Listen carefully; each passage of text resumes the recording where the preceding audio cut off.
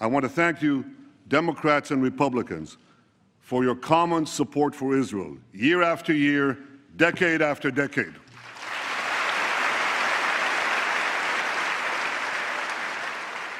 Democrats and Republicans are more divided today than at any other time in the last 2 decades. But America's support for Israel transcends partisan politics. For decades, AIPAC has worked to strengthen, protect, and promote the U.S.-Israel alliance by encouraging bipartisan support in Congress. Bipartisanship is more than just a nice idea. It's the most effective way to build a lasting consensus to support Israel. Today, we finally acknowledge the obvious, that Jerusalem is Israel's capital. This is nothing more or less than a recognition of reality. America's commitment to the security of Israel is ironclad, and I might add, so is mine. Like all Americans, I have been inspired by Israel's long struggle to survive and to flourish. America, as always, is proud to stand with you. And you have built a mighty democracy that will endure forever and can always count on the United States of America to be at your side. And as the president of a country that you can count on as your greatest friend, I believe your future is bound to ours.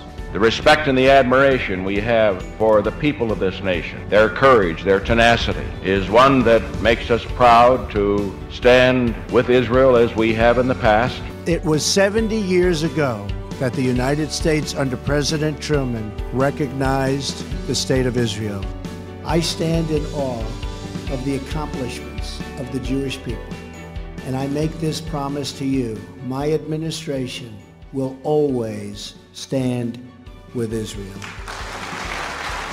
Israel is grateful for the support of America's people and of America's presidents. We share a common destiny, the destiny of promised lands that cherish freedom and offer hope.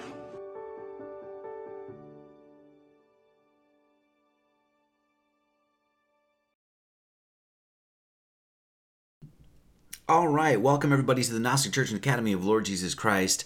I am your teacher of the mysteries and preacher of the heart, Brother Marty Leeds. Welcome everybody. We really appreciate you showing up today. Heck of a way to start a sermon, but it's how we got to start the sermon today. So we do service every Sunday at 9 a.m. Central Standard Time. We weren't here last week because we had a little vacation, took a break. We were just crazy busy, but we are back in the saddle again. And today we're going to be talking about, it's kind of obligatory. It's necessary to. We pretty much have to in this sort of sense, right? The Israeli-Palestinian conflict. So this is episode 89 of the Sunday service, and we really appreciate everybody showing up today because this is going to be obviously a hot topic and pretty controversial. But we're going to hit it. We're going to do our best to shine as much light on this subject as we possibly can and do it the way that we do. So before we get into this, let's do this properly and let's start with a prayer, okay? Lord Jesus, following your example and command, we pray for our enemies today. We ask first that you would saturate our lives with the Holy Spirit's power and might. Send your love flowing through us and forgive us for holding on to anything that could hinder our prayers. We release any unforgiveness, thoughts of revenge, or hateful emotions that can quench your spirit in our hearts. And give us wisdom as we seek how to bless, to love, and to pray for our enemies. Amen. Before we get into everything that we're going to talk about today, I really want to start off by talking about the founding of Israel. Okay, a couple weeks ago we did a live stream, the last live stream that was called "If Why is the Question, Pi is the Answer," and we did this very thorough and comprehensive look at basically the mathematical constant of pi and how it's found in the names of God in Hebrew and Greek and English and all this other stuff, and why it's important, why mathematics would be considered the language of God, metaphysical language, all that sort of stuff. And I had mentioned in that live stream, I said, I almost sort of stopped and I said, look, what we're doing here, and I'm not saying this out of, to be hoity-toity or egotistical or self-righteous or anything of the sort. But what we're doing here at this church is very, very important. And I said that, and I essentially stopped the middle of the sermon to basically say that, right? And the reason is because, well, I'll show you today, before we get going, exactly what I mean. Okay, here is the emblem of Israel. Okay, once again, before we get into this whole Israeli-Palestinian conflict thing, let's just take a look at the emblem of Israel. The emblem of Israel has the cipher on it. The cipher that decodes multiple languages and decodes the Bible, and it's what we talk about quite a bit on the channel here, that sort of thing. One of the many things that we discuss, of course, that is the English cipher. That's the cipher for the English alphabet. It's all based on 7. So as you can see, on the list is the emblem of Israel. On the left there, you have 1, 2, 3, 4, 5, 6, and then there's a leaf that points up, and then 6, 5, 4, 3, 2, 1. You have the same on the left, or same on the right, excuse me, and then in between there, you have a 7-branch menorah.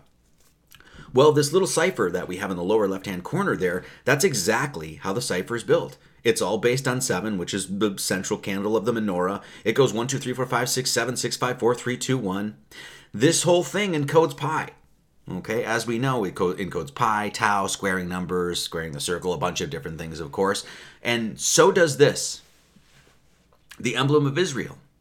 It encodes pi. Okay, so once again, when we talk about this stuff on this channel and I say, hey, this is important, and the quote-unquote, the powers that be know this information, this is exactly what I mean. Adam Green, where are you, brother? Come on, let's talk about this. No?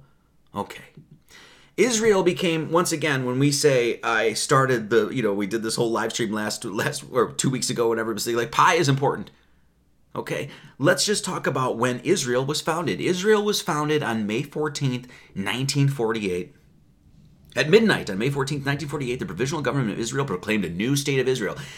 Now, mind you, a bunch of the countries around Israel do not even acknowledge Israel as a state. They actually see it as an overthrow of a government, an occupation, a terrorist, whatever.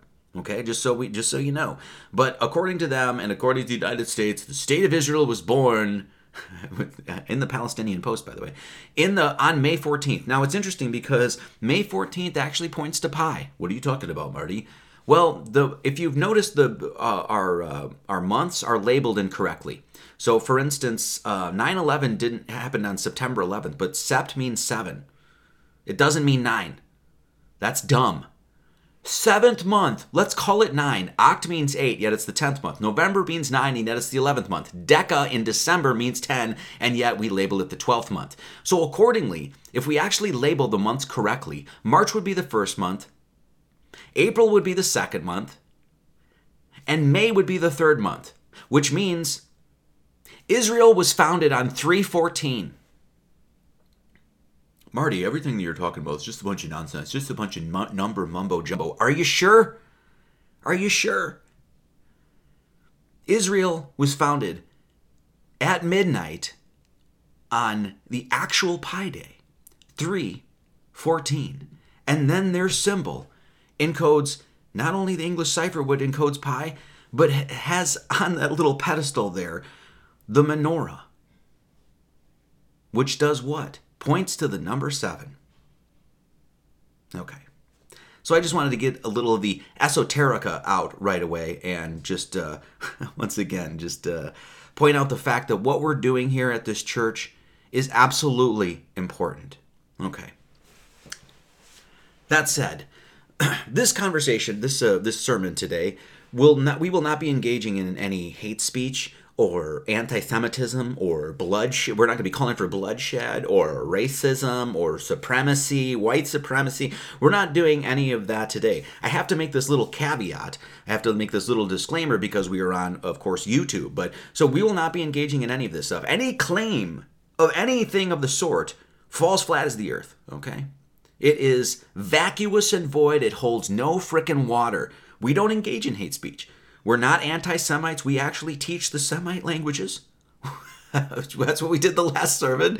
We don't call for bloodshed because we have love in our hearts. And as you know, this channel we don't really concern ourselves with racism or race, okay? We cannot engage in hate speech as Christians. If we are to be actual Christians, we cannot engage in hate speech. Okay? Why? Because our Savior tells us that. It doesn't even say, our Savior isn't like, this is a pretty good idea, guys. No, our Savior commands it of us. So if we're going to say that we're Christians at all, then there shall be no hate coming from our mouths or our hearts. says it many times in the Bible, but Luke and Matthew, but here's from Matthew 5:44. But I say unto you, love your enemies, bless them that curse you, do good to them that hate you, and pray for them which despitefully use you and persecute you. And that's what we'll be doing today. This whole thing will be a prayer of love to all the people, all the wickedness of this world, all the people that are behind it, and the religion. We'll talk about that. We're going to shower it with love. But we are also going to rebuke evil and call it out. And if we rebuke and call out evil and criticize it, that is not hate speech. Okay?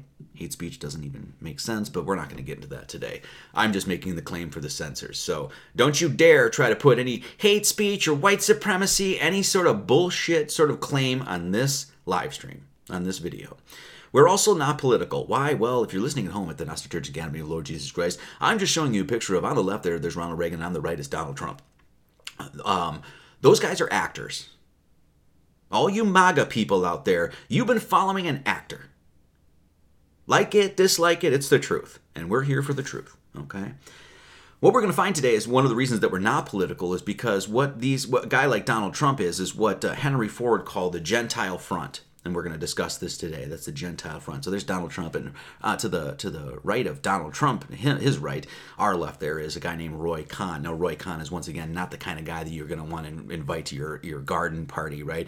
If little Jimmy's having his fifth birthday party, you're probably not going to want Roy Khan to bring the fucking balloons and cake. Let's just say that, okay? Now, this guy is an absolute scumbag, but we're not going to get into Roy Khan today. But he is a Jewish fellow. We're just saying that.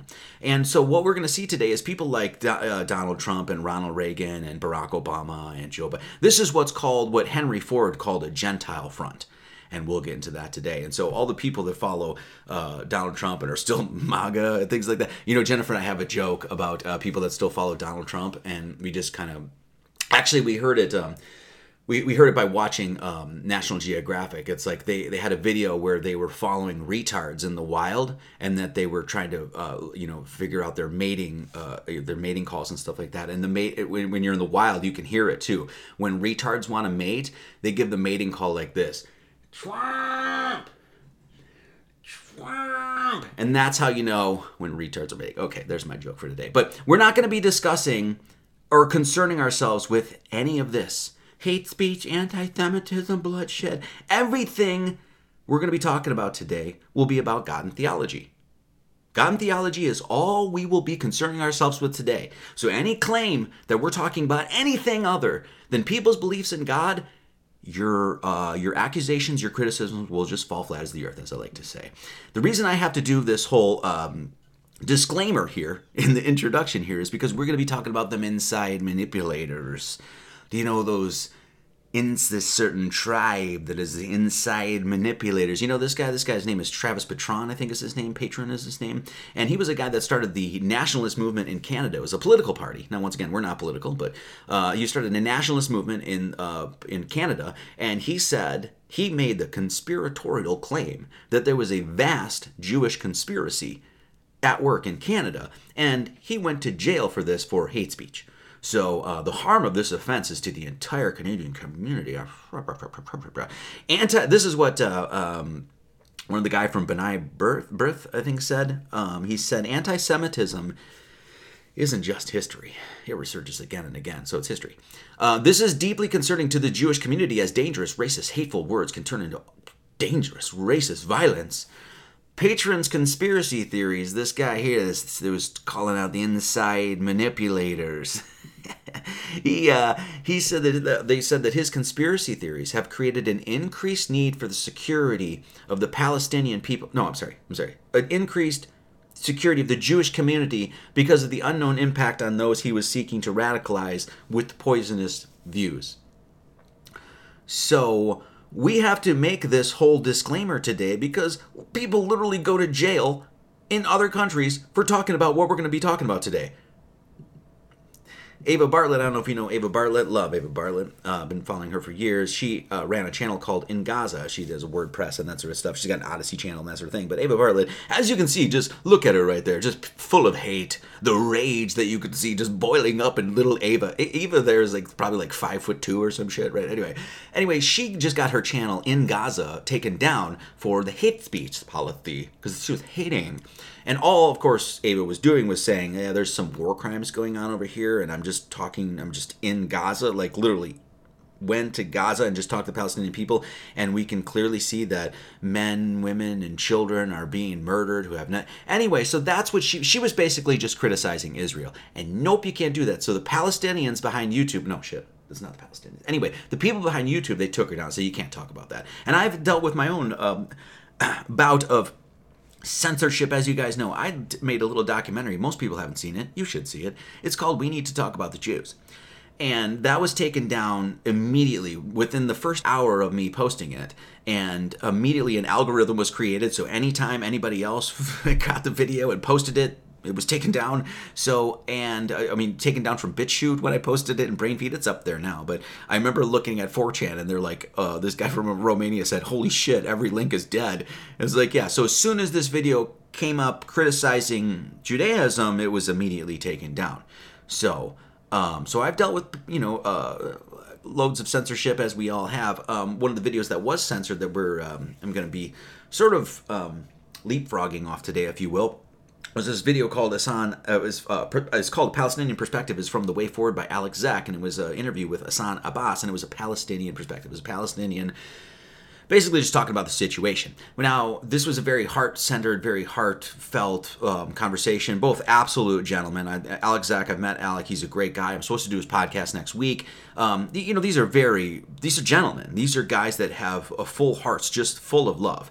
But what I want to do with this live stream here is sort of fill in the blanks. I want to fill in some of the things that I think were missed in that conversation. That's all. But so, mad respect to those guys and much love. But I think there's more that needs to be discussed, and that's what we're going to do today. Everything that we do comes from a heart-centered approach. Okay, and that's really what this conversation was. It was completely heart-centered. And the people that passed it around, people were like, oh, you need to drink of this alchemy and that sort of stuff. And it's like, that's great. That's fine. So we're pro heart-centered approach. That's what, and that's just not a good philosophy that we adhere to here at the National Church Academy of Lord Jesus Christ. That's just not like a good idea that we sort of align with. This is commanded of us by our Savior. It's commanded of us that we live in this world with a full, loving heart. It's not called the sacred brain of Jesus. It's not called the sacred eyebrows of Jesus. It's not called the sacred, private member of Jesus. No. As you can see in all of these illustrations here, what is the thing that's being presented to us by our Lord and Savior? It's a beaming heart. So if we want to seek the way, the truth, and the life, and we want to actually find out what's going on in this world, the only way that you're going to see it is if you have a full, loving heart. That's the only way that you can look at this world to actually see the truth behind things, okay? And that's what we'll be doing today. Now, we are going to be calling out evil. We're going to be rebuking evil, and I am going to be sharp with my fucking words. But make no mistake, in anything that I am saying today is causing for hate, violence, bloodshed, anything of the sort. It will be coming straight from the heart today because that's where we need to come from. It's our obligation. No one I know consents to this. No one I know is cheering this on. Now, I know there are lots of people that are. Don't get me wrong. I'm not stupid, right? But as far as my ilk, as far as the people that I surround myself with, as far as the people that are in this congregation, and if you don't agree with this, you need to get the fuck out. But as far as, the people that we want to call friends and confidants and, comrades and all the brothers and sisters and all this other stuff, no one consents to this. No one's like, yes, we need more bloodshed. Nobody I know. Now, I'm not saying they're not out there. I'm just saying that I don't surround myself with those people. We don't do that. Okay? So, just so you know, everybody I know says, we don't want any of this. Stop it all. Okay? Most people that I know don't give a shit about what's going on over there. as far as what's happening in the now. And what do I mean? They don't give a shit. Of course they give a shit. Of course they care. Once again, everybody I know cares. But the problem is that we have our own problems. And we also know that what we're being told about the whole situation isn't the truth. Anything, pretty much any information that we get from any sort of media outlet, as we'll talk about today, isn't going to give us the truth. So we have our own concerns and our own problems. San Francisco has a poop map where homeless people are pooping so much, and if you look at the map, it's literally just all over San Francisco. Those are our concerns. So do we have love and care for all of the innocent people that are being harmed over there and dying? And of course, everyone I know has a full heart for the innocent men, women, and children that are suffering under this conflict. Everybody I know. But at the same time, while we have that concern, we also have to say we have our own concerns in our own country. Okay? And as we're going to see today, that the same we'll just say the same group, the same tribe that is causing the conflict over there is causing it here. So what's going on is, look at all the folks I give. We absolutely care. Our hearts are laid on the table for, once again, all the innocent men, women, children that are being harmed. But at the same time, we have problems in our countries. And those are our concerns. And as we're going to see, it's not a separate conversation. All those people that actually say they don't give a shit, you better start giving a shit. If you actually don't give a shit, you better start giving a shit. And we'll get to that. So meanwhile, in your country, what's happening in the Middle East? Well, what's happening in our country? Mass immigration. We're being replaced. And none of the politicians seem to give a shit. We're being taxed to death. Property tax and sales tax and death tax. And of course, we have the banksters that are completely destroying the financial markets and inundating our political system. And of course, we have a completely bloated and out of control government that's just sucking the teat off the people. And then our skies are filled with condensation trails. There's this water vapor everywhere. And so we have those concerns. And then of course, people are going broke. They can't afford anything. They can't even afford rent. And apparently your empty wallet looks like a vagina. I don't know, but anyway. And then of course, those crazy wildfires. It's so wild and crazy those fires are. And then we have those concerns. And of course, we have the fact that we just went through a genocide campaign. Oh no, we didn't just go through it. We're still undergoing a genocide campaign where they completely lied about that whole thing, about the VAXX thing. You remember that? And of course, we have an entire food supply that's been poisoned, approved by the FDA. Who's behind the FDA? We probably won't get to that today, but I think that, you'll figure it out. And of course, we have inflation that's just going up, and we have that concern. And of course, our entire infrastructure and all the industry, especially in the United States here, has been sucked out. And then of course, we have the fact that there's a campaign and a movement that's trying to get young men to chop off their penises and young women to cut off their breasts. So actually we'll find out kind of who's behind all that too. But so we have our own concerns. So when the media is like, oh, well, number one, we already know the media is lying. You've lost all, we don't trust you anymore. Okay. So when the media says, look at this, look at this, look at this, we already know that that's not the whole story. And we already know that the media is not concerning themselves with any of this stuff. Or this, or the banksters, or the bloated government, or the condensation trails, or what's actually causing those crazy, wild and crazy fires. And then were they honest about this whole thing? And how about the fact that no, nothing. They're not concerned with any of that. But they do want us to be concerned with a baby that was allegedly murdered in Israel. So we the people, when we see this anymore, this like photo op of Joe Biden and Bibi, and they're crying on his shoulder, and Israel blame Palestinian group. They blame them. It wasn't to say that they actually did it, but they blame them. At least as far as I know, no one gives a shit about this. No one gives a shit about your photo op. We are concerned with the fact that while there's a poop map in San Francisco, you're sending all of our money to Ukraine and Israel. We are concerned about that. Okay? We also know that all the world's a stage. And this comes from one of William Shakespeare's most famous plays, Encino Man. No, I'm just kidding.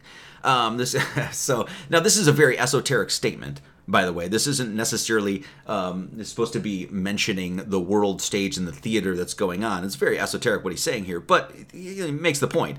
All the world's a stage, and all the men and women merely players. They have their exits and their entrances, and one man in his time plays many parts, his act being 7 ages. 7. Interesting. I wonder if William Shakespeare knew some shit. He did. So, all the world's a stage. We know that all of this shit is staged. Even if there's some real stuff that's happening, we can't trust what you're saying about it. And we'll get to why. Okay? We know that most wars, if not all wars, are started with false flags. And we have a history of this. Now, this isn't some tinfoil hat nutter butter fucking conspiracy. I just Googled false flag, and I think this was the 6th thing that came up, guys. So this is the United States, the false flag empire. But who's behind the United States? Who's the country? Anyway, we'll get to that. The trajectory of the American empire has relied so heavily on false flag attacks, one could describe it as a false flag empire. Once again, I didn't have to go, combing the dark back rooms of Alex Jones's InfoWars to find this. This is literally just one of the articles that comes up on Google. They literally just fully admit that every war that America has been involved with, it was started by a false flag. It's a lie. The Korean War was the U.S. military-industrial complex that got in there and started some shit. The Vietnam War, the Gulf of Tonkin incident, turns out that never happened. Remember when they sent all of those young men to die in that war over there, and then they killed all the young men and then burned the villages and all that other shit? That was all started because of the Gulf of Tonkin, and it never happened. Then the Grenada invasion and Cuba when the U.S. supported the new right-wing leader. And then the annexation of Hawaii. I remember this because when I moved to Hawaii, this was one of the first things that I learned about, is the fact that the United States just came in and essentially warred with them and then just took their land. The Spanish-American War, well, we won't get into that. Desert Storm, you guys remember that one? I remember it. Remember when they said that there was they even tell you there was a media hoax where the daughter of the Kuwaiti U.S. ambassador played a nurse on TV and testified to witnessing Iraqi soldiers throwing babies out of incubators in Kuwait. Remember that? It never happened. They fully admit it never happened. That was enough. That one thing was enough to get people emotionally involved to say, let's go die. Let's go die. Because we need to stop Kuwait. The Afghanistan invasion, we won't even need to get into that. The Panama invasion. U.S. and Israeli-sponsored war between Iraq and Iran. Remember when the Palestinians, they worked with... Remember when the Israelis worked with the U.S. and they, how about this one? You guys remember this one? Remember that? I remember. It was 9/11, for those of you listening at home, that the Second Gulf War, they said that there was weapons of mass destruction, and then there wasn't. And then they blamed this all on a bunch of 19 hijackers, Muslims, they said. And then it turns out it was the dancing Palestinians it was the dancing Israelis that were there anyway. So but you remember that when they called the 19 hijackers that were Muslims, and they pitted, they told a Christian nation, the media told a Christian nation that those evil Muslims did it to us. Remember that? And that was all a false flag. And then so one of the things that, I'm sure YouTube will probably try to want to be like, are these guys Nazis? No, we're pattern recognizers. And we're seeing a little pattern that's developing here, okay? So this was World War II, right, that actually got the Nazis into power. Remember that whole thing? It was the burning of the Reichstag. And shortly after 9 p.m. on the 27th of February, 1933, the Reichstag building was reported as on fire, and the firefighters were dispatched. Despite their efforts, most of the building was gutted. So it was so basically, the Nazis got into power, and it was they got stoned with 2 birds. They killed 2 birds with 1 stone. So basically they burned this old, absolutely beautiful building that was of the old world architecture. So they burned that down. And then the Nazis got into power, which ended up what? Ultimately getting the Jews into power. But, so let's just say that that's a false flag. That's what that is. Okay, so all of these wars were started with what? False flags. So what do we assume what was going on here? Remember when we were told it was like, oh, it's just such a joke now. Paragliders flying into the Iron Dome. None of us trust you anymore. We don't trust anything you're saying. This is what Ben Shapiro posted, and he said, a pregnant woman in southern Israel was found by Hamas terrorists. They dissected her body. Her stomach was cut open, and they took out the fetus with the umbilical cord and let the unborn child die slowly out of his mother's womb. This is what the inhuman savages, Hamas, do to people. They're always trying to make the enemy inhuman, right? That's how you can destroy them. They're inhuman. They just must be annihilated. Well, as we're going to find out, that's actually part of a religion. We'll get into that. So, when I hear this, a pregnant woman in southern Israel was found by Hamas terrorists. They dissected her body. Her stomach was cut open, and they took out the fetus with the umbilical cord and let the unborn child die slowly out of his mother's womb. This is what inhuman savages do. I mean, that sounds unbelievable, man. I mean, that sounds unbelievable. It does sound unbelievable, but it happened. And it reminds me of a time too painful to remember when the Jewish man, Mr. Hubert, was talking about the time that he went to Buchenwald. And in the camp there was a cage. And in that cage was a bear and an eagle. And he said that every day those evil Nazis would throw a Jew in there. And the bear would tear him apart and the eagle would pick at his bones. But that's unbelievable, whispered a visitor. It is unbelievable, said Mr. Hubert. But it happened. So any proof of this, Ben? Any proof of any of the stuff that is being claimed? Right, of course, we hear this. They cut the fingers off Jewish children, remove their eyeballs. Please lecture me about proportionality. And then Ryan Dawson there says, and then they put them on a roller coaster to the gas chamber. Times like this, when we see what's happening in the world and we see politicians or political pundits or celebrities or whoever it is that catches your ear, if they're calling for bloodshed and war or anything like that, this is a perfect time to separate the wheat and the chaff. Times like these are a blessing and a gift in many ways. Because what it does is it allows us to actually understand who's for God, who's actually for God, and who's not. If you're calling for the annihilation of a group of people, constant bloodshed, genocide, guess what? I don't mean to be the bearer of bad news. I mean, I can't believe a pastor even has to tell you this, but you're not for you're not for peace. You're not for God. You're not on God's side. I don't mean to be the bearer of bad news about that. But so when we see times like this, when we see people being like, yes, we need our, that tells you everything you need to know about their character, about what's inside them, about their worldview, and the kind of God that they serve. It isn't the Almighty God that is above all things and, beyond the beyond, the beyond, the beyond. No, it's not that God. It's a God of this world, if you will, that they're serving.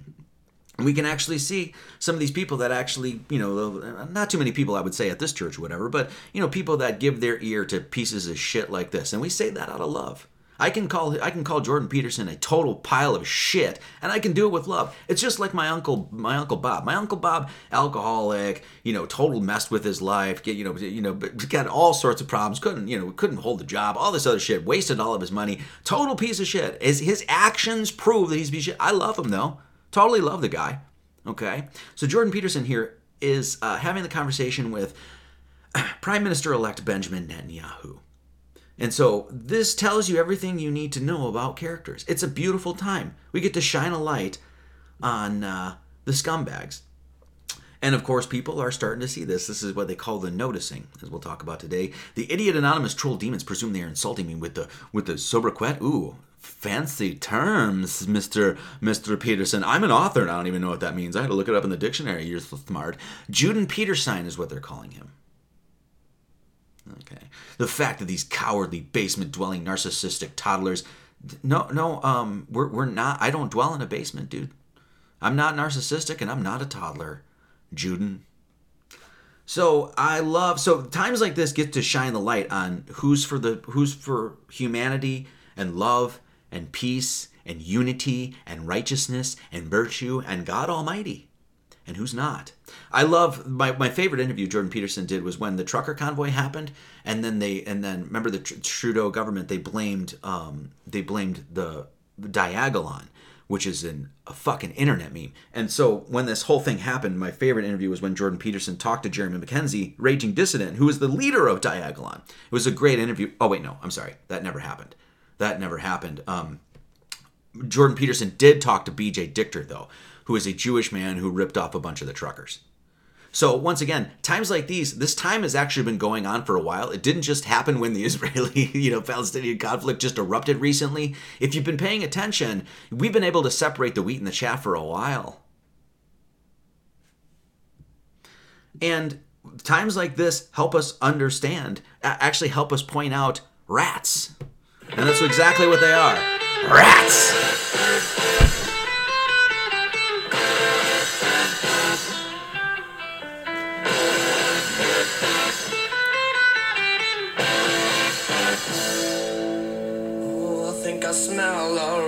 You smell it? I smell it. Oh, I think I smell a rat. It smells like Matt Walsh and Charlie Kirk and Ben Shapiro and Juden Peterstein.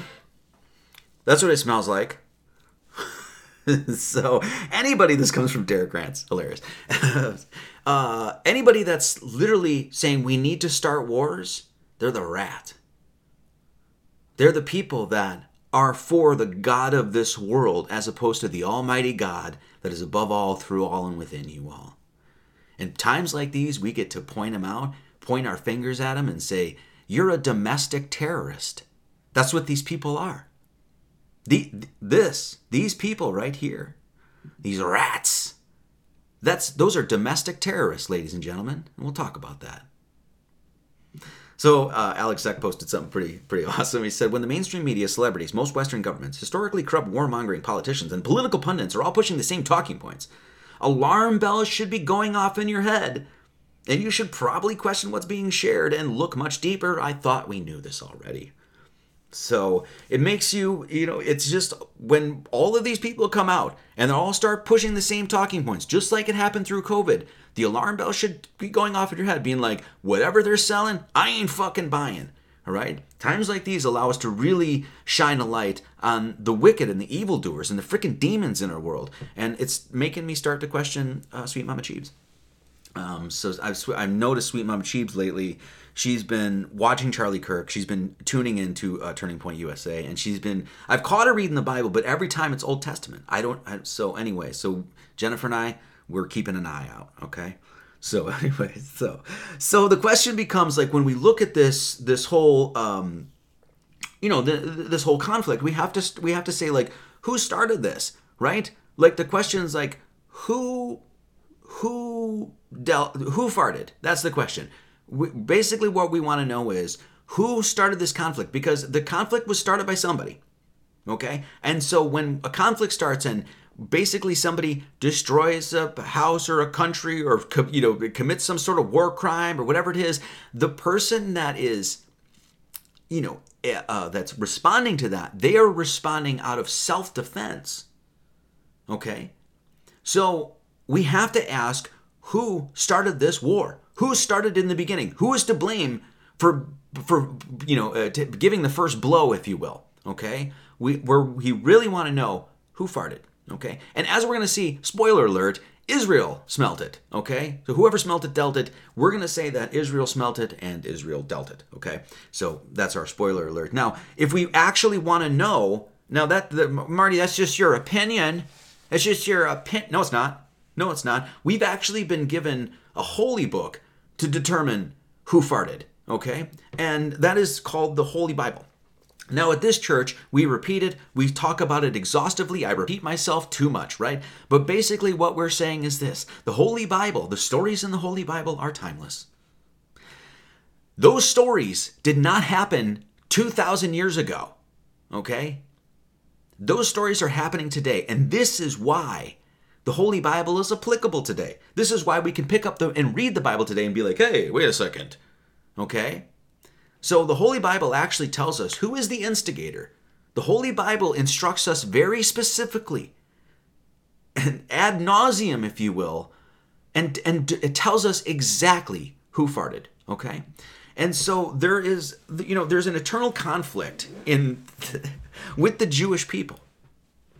With the people of this world, there is an internal conflict with the religion of Judaism. And that's what we'll be talking about today. And we'll be sussing out, wait a second, what about this Jew here? I'm a Jew. We'll cover all that. Don't worry. Stick around. So this eternal conflict with the Jewish people has been so important that it has been codified into Holy Writ. I want you to understand that Jesus, when Jesus came, he rebuked a certain group of people, and those people are Jews.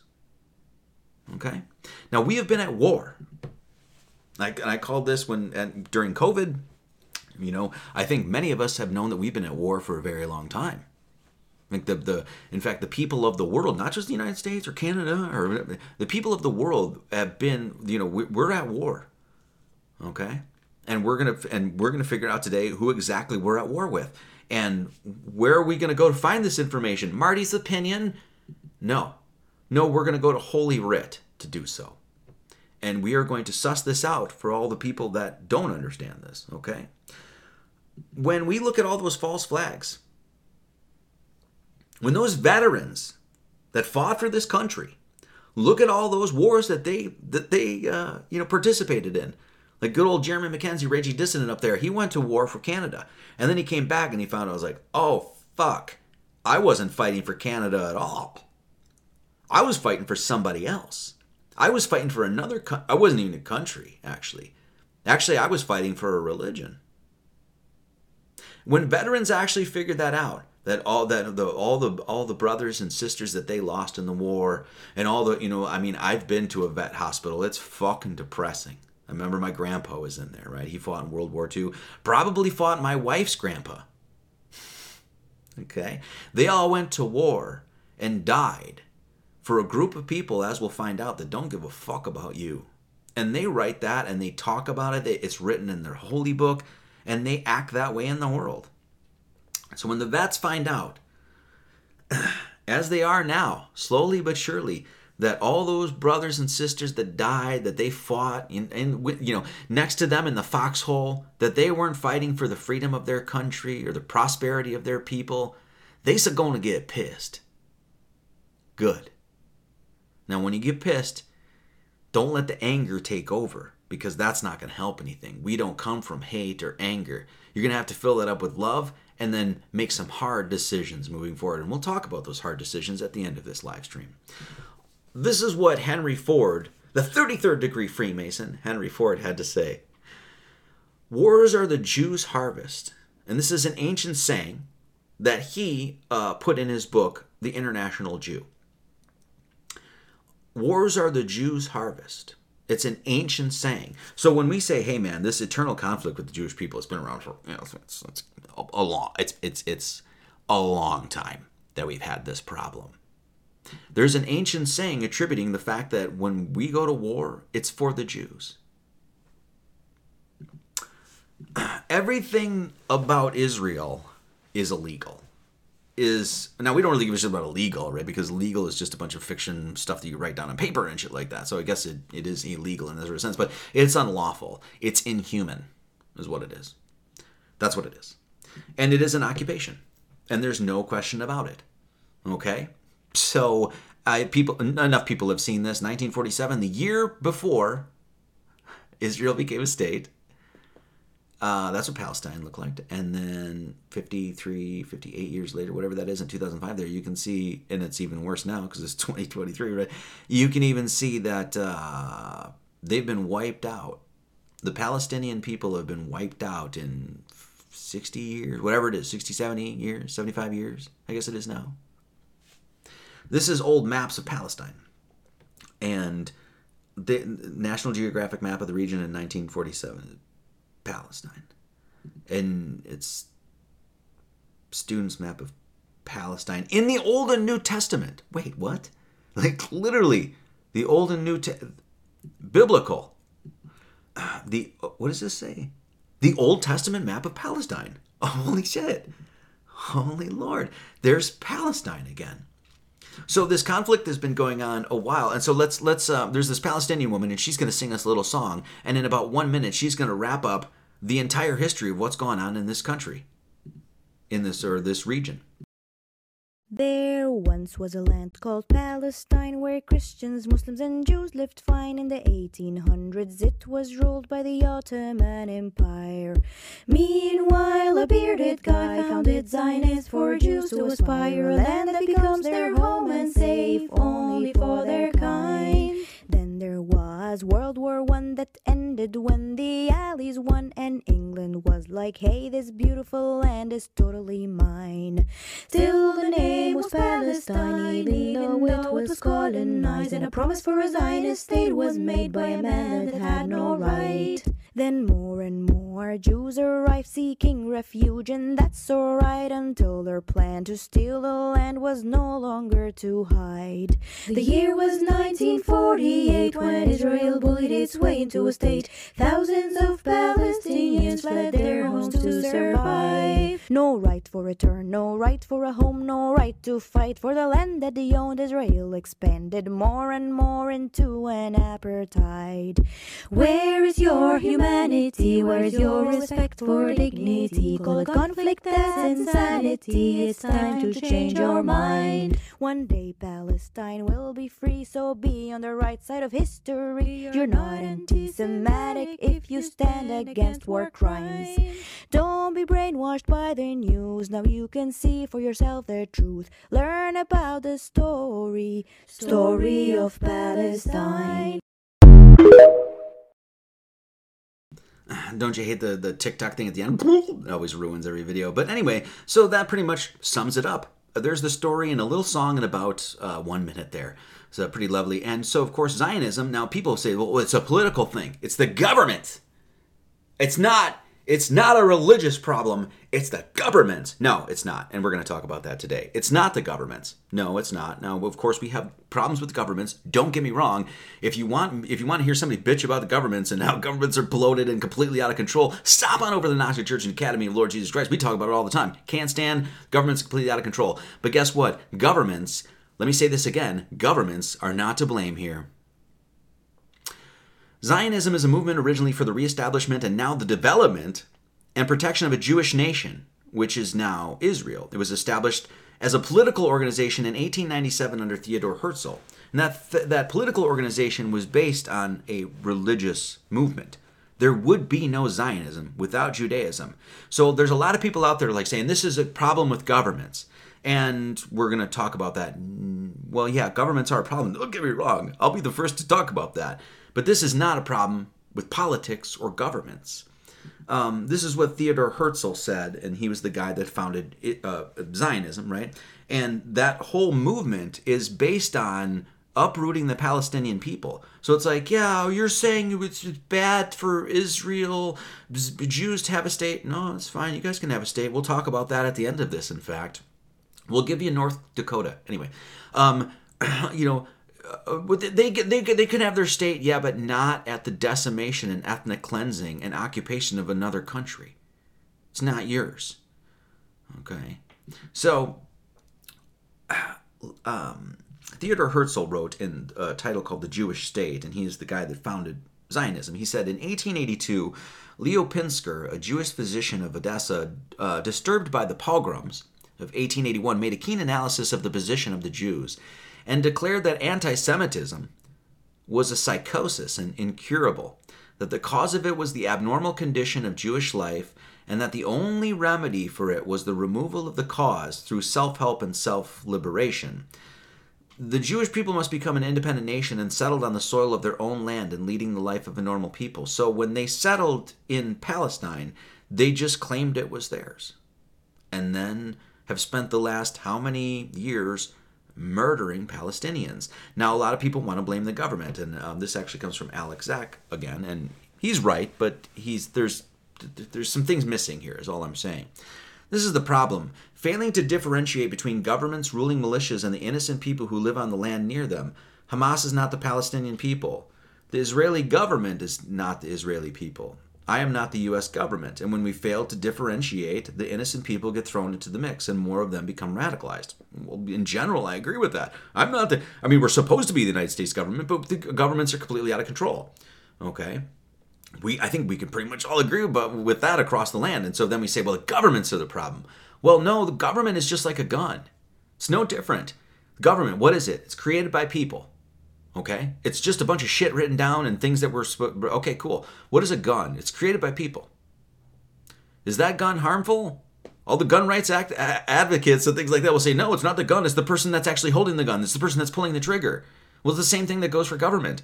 Is the government inherently evil? Well, it can kill people. So can a gun. Is it inherently evil? No. It's who's behind, who's holding that gun. Okay? So a lot of people say it's the government's fault. And I'll just say this, yeah, well, we can absolutely blame governments, right? As far as like how they're acting and things like that. But governments don't do shit. Governments are just literally just bureaucratic, legalese or whatever put down on paper. There are people behind those governments that make decisions. And as we will find, the people that are behind our government, the United States government here, are adhering to a religion. And that religion is ultimately supremacist and doesn't even see you as human, lower than human, or not on the same par with them. And we'll talk about that.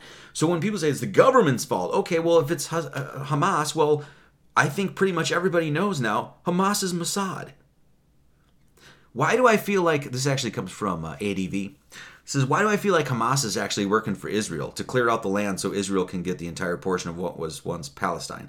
I see Hamas's controlled proxy group similar to Patriot Front, BLM, and Antifa.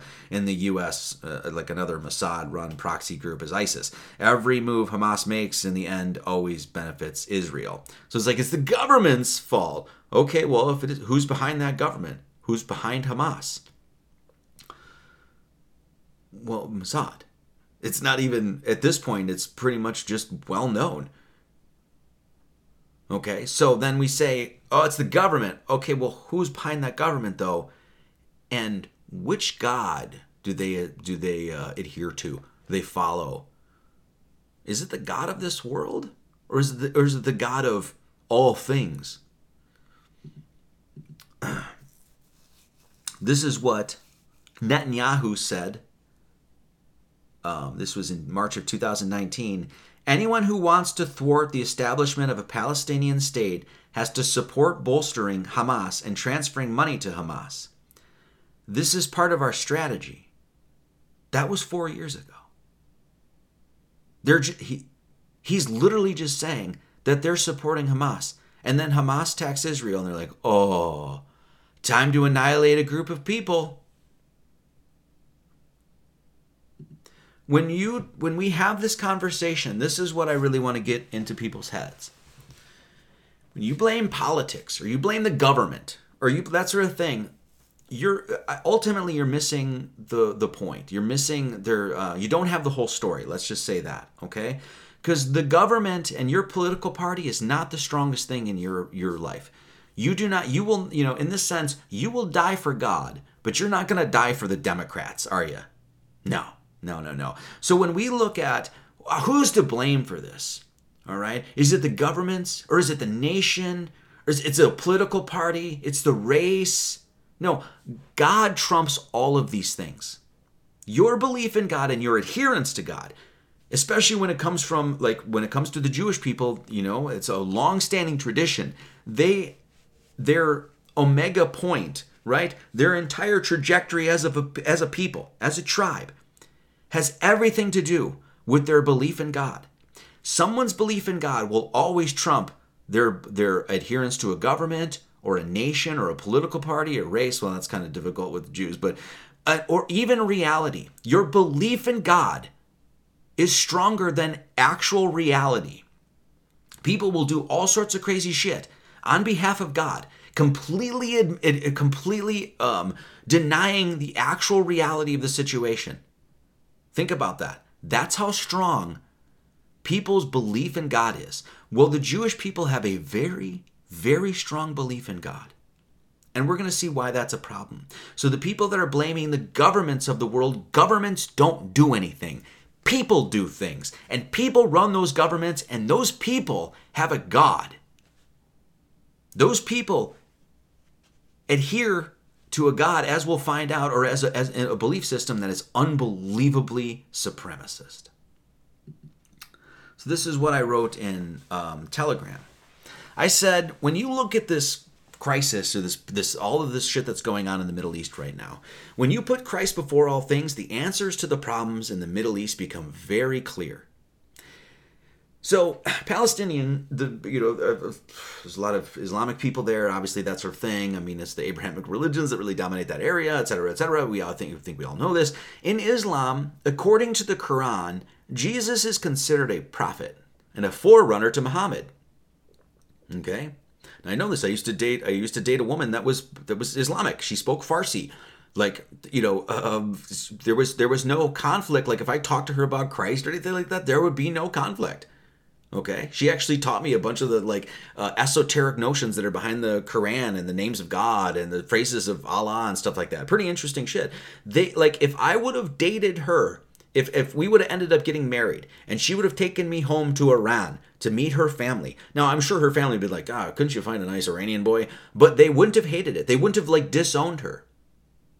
Okay, now that's not the same for somebody who practices Judaism. And I can actually tell you somebody, I'm not going to, but if I would have dated a Jewish woman and then became Christian and wanted to convert her, that would be a huge problem. Okay. So in Islam, according to the Quran, Jesus is considered a prophet and a forerunner to Muhammad. In Judaism, according to the Talmud, Jesus is boiling in shit. Go back to this. In the Quran, the Quran places Jesus among the greatest prophets and mentions him with various titles. The prophethood of Jesus is preceded by that of Yahweh and succeeded by Muhammad, the latter of whom Jesus is reported to have prophesied by using the name Ahmad.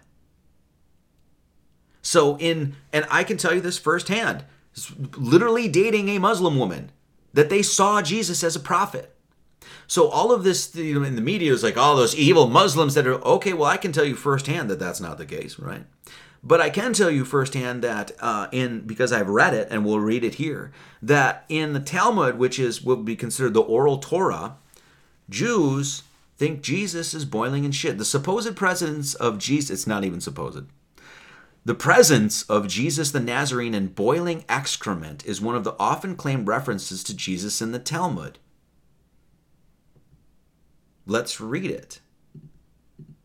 Onkelos then went and raised Jesus the Nazarene from the grave through necromancy. Onkelos said to him, "Who is the most important in the world where you are now?"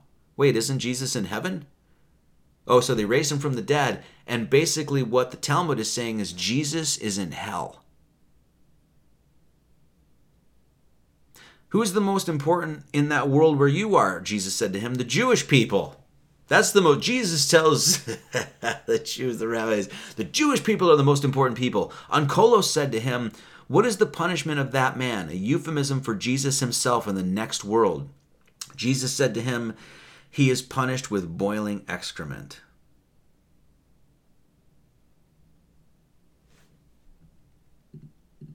Muslims love Jesus too. 6 things you didn't know about Jesus in Islam. Why do Muslims revere Jesus?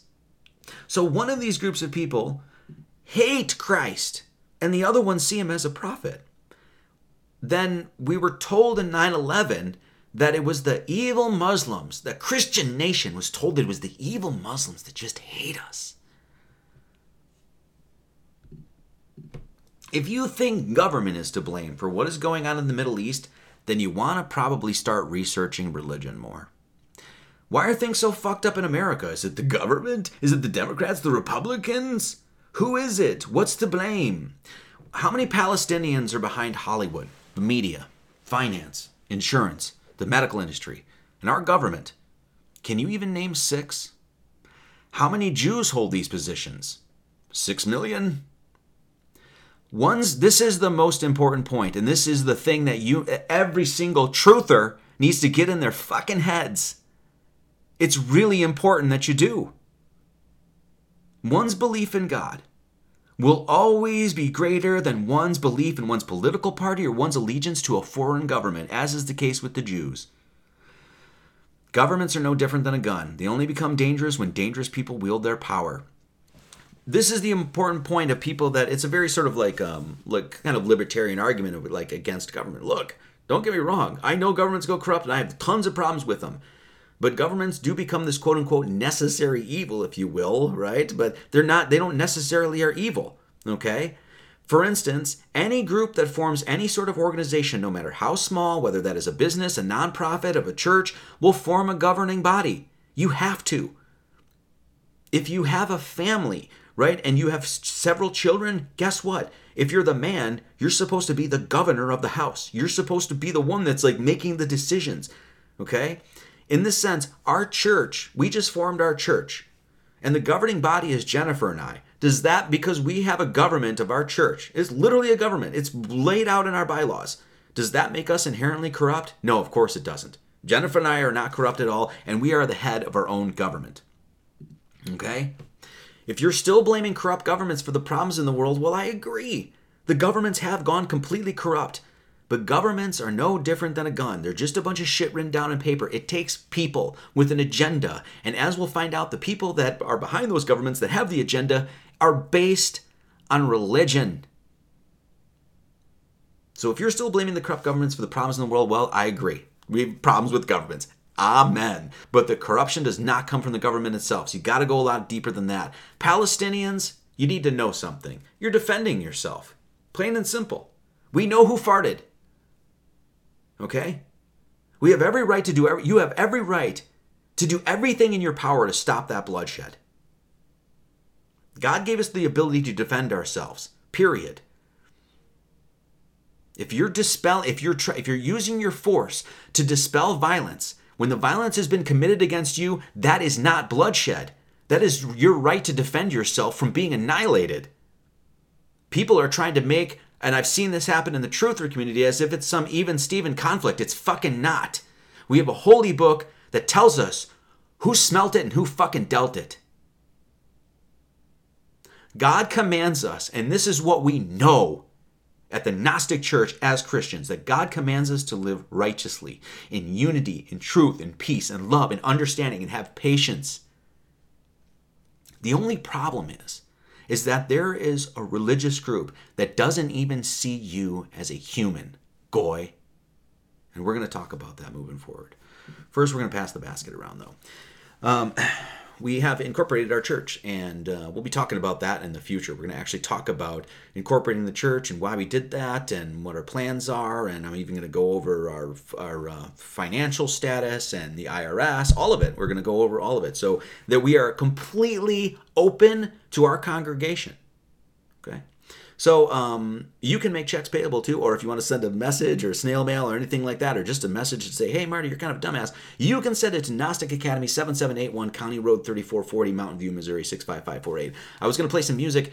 I usually play some music during this time, but I don't have my guitar with me because we had to travel light. So we'll skip the music today, But yes, if you'd like to send anything, we really appreciate that. And then also we have Venmo, Buy Me a Coffee, Cash App, PayPal, and we also do Subscribe Star as well if you'd like to support monthly. It's what keeps this church going. We can't keep going without your support. It's that simple. If you'd like to continue to see this work and like to continue to tune into these sermons, it's all on your guys' shoulders. I'll keep doing this as long as you guys allow me to. And as soon as you don't allow me to, I'll move on. It's that simple, So we appreciate all the people that do stop by.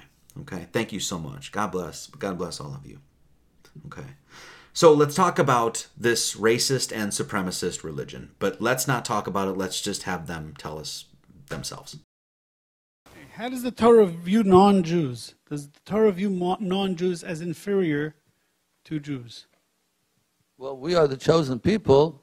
We are racist, meaning that we know God chose us to be his people. Because since we're the chosen people, that's why we suffer pogroms and inquisitions and holocausts, because we're God's people, and God takes us to task for not acting like we should up to his standards, and therefore we have to go through things that are very difficult. We consider ourselves the chosen people, we're God's people, and it comes along with a lot of responsibility. But we want to be Jews, we're happy we're Jews, and even though we have to live up to expectations of God, we're very happy to be Jewish, and we wouldn't give it up for anything. אנחנו גזענים כדי לרצות לשמור על החיים שלנו ועל השפיות שלנו. אז אני גאה בלהיות גזענית! אני גאה בלהיות גזענית! אם אני גזענית בשביל לשמור על החיים שלי, אז אני גאה! So as you can see, they have the right, just like everybody else has, and they do. They have the right to preserve their people and their race and all of that stuff, of course. But of course, not at the expense of everyone else and other people's land that they've been on for years and years and years. So Judaism at its core, and this is what we're going to learn today, is supremacist. They do not see you as an equal. They both just said, we're racist, we're proud of it. Do you guys see yourself as a superior? Well, we are the chosen people. So what we like to do is follow the golden rule here at the Gnostic Church and Academy of Lord Jesus Christ, and that's to walk in twain in another person's shoes, right? We're obligated to do that because we're heart-centered. We are obligated to say, hey, let me put myself in your shoes, and before I do any sort of criticism or anything like that, let me just walk in your shoes and see what you've dealt with and see the kind of life you've lived. And then when I do that, I'll have full empathy and full sympathy and full understanding. Jews don't do that. They don't give a shit. They'll tell you that. It's in their holy books. Because Judaism, by its very nature, is literally a group of people that adhere to a God, and they do not see you as equal to them. By nature, Judaism becomes a conspiracy. It's a conspiracy of their people. They are conspiring to literally make the entire world the greater Israel project. By nature, it's literally a conspiracy. Now, because this has been known by countries and people across the world, these Jews have been thrown out of countries. Now, once again, this is not a conspiracy theory or hatred or hate speech or anything like that. This is what their historians tell you. The rabbi just told you that. This is why we have to suffer pogroms and Holocaust and everything like that. People have seen how this religion works in the world and how they interact with one another, with people that are followers of Judaism. And when people find this out and how wicked it is, they throw them the fuck out of their countries, according to Jewish historians. Jews have been thrown out of 359 different countries, nations, or states. That tells you something. Is the whole world anti-Semitic? Is the whole world anti-Jewish? Or are these people organizing in different countries all over the world in a way that is not conducive to the well-being of the indigenous people of those nations? I'll let the audience make up their minds themselves. So, I don't know what the number is. It goes from 109 to 365, but at least according to, once again, Jewish historians, this has happened dozens and dozens and dozens of times. The Jews have been thrown out. I just not randomly, I've been meaning to pick it up, but I started reading Henrik Nolius Agrippa's 3 Occult Books on Philosophy. And in the introduction to this book, one of the first things they talk about is how the priest class threw out the Jews. Why? Because of anti-Semitism that keeps coming up because people are against the language of a people? No. It's because we've seen how they operate and who their God is. Now remember, if you've been following along at the Gnostic Church Academy of Lord Jesus Christ, you know that we just go line by line through the New Testament. We've done the entire book of Mark, and we're 21 chapters through the book of Matthew. And how many times, how many places is Jesus coming out and not mincing words and railing against the fucking Palestinians? Oh wait, no, it's not the Palestinians. No, it's not. He rails against the Jews. So I keep looking through this thing called the Bible, and nowhere in it can I find Jesus telling the Palestinians that they are, quote, of your father the devil, and the lusts of your father ye will do. He was a murderer from the beginning and abode not in the truth, because there is no truth in him. Jesus was not speaking about the Palestinians there. He wasn't, So, and really what we have, one of the problems in Christianity is, and that we call it out all the time. In fact, it gets kind of almost over the top, or sometimes it's just too much. I would say that I call this shit out, but too bad. That's what you're getting anyway. So somehow this religion, whose father is of the devil, is now being promoted by Christian churches. Because as I've said, and I think you're seeing it now, Christians don't know what the fuck they're reading. As far as I can tell, and I've seen it literally for years now, Christians have no idea what's actually going on in their good book. Well, we're going to straighten it out for you here at the Gnostic Church Academy of Lord Jesus Christ. So this is, I don't know when this was, but it's like, Charles A. Lindbergh's attack on the Jews has elicited a prompt response from clergymen throughout the country. The Pope, yeah, because he's a trustworthy guy. He's spoken for all in declaring the fact that this man fights anti-Semitism. It's a scourge. It's a virus, right? And so this anti-Semitic, this pro-Israel, pro-Jewry sentiment has absolutely infiltrated the churches, and as we see it today. Of course, that 33rd degree Freemason Henry Ford had something to say about this. He said that the Jew has got a hold of the church in doctrine, in liberalism, so-called in the feverish and feeble sociological diversions of many classes. If there is any place where a straight study of the Jewish question should be made, it is in the modern church, which is unconsciously giving allegiance to a mass of Jewish propaganda. Well, we're going to make you conscious of it, Christians. Read your Bible. How did this happen? How is it that Christianity has gone so far awry? Well, as we can see, it's because of those inside manipulators. It's literally people that have gone in with an agenda to try to pervert and distort the doctrine of Christ, people. So if any of you Christians are playing the side, it's like, well, there's both to be blamed here for what's going on. Yeah, I'm sure there's blame to be gone all around. That's fine. Absolutely, right? I'm sure there's some, etc. But at the end of the day, just so you know, we know who farted. We know who dealt it. And there's no question about it because it's been written into Holy Writ. And the only reason Christianity is in the state that it's in today is because they don't know what the fuck they're reading. Ladies and gentlemen, we have the documents, and it's confirmed it's not the Palestinians. When societies are hit by a super tyranny, we've got the documents, and the document is called the Holy Bible. But not only that, we have the documents of just opening your eyes and being conscious of the inside manipulators in this country, the United States. So let's take a look at them. Let's look at that COVID-19 agenda thing with the vaccines and everything like that. Everybody that was involved in it was not Palestinians. There was, as far as I could tell, no Palestinians. I'm sure there was one or two here or there. But in general, the propaganda machine that was for going on for 2 years, still is going on, by the way, or whatever it was through COVID, that was not brought to you by Palestinians.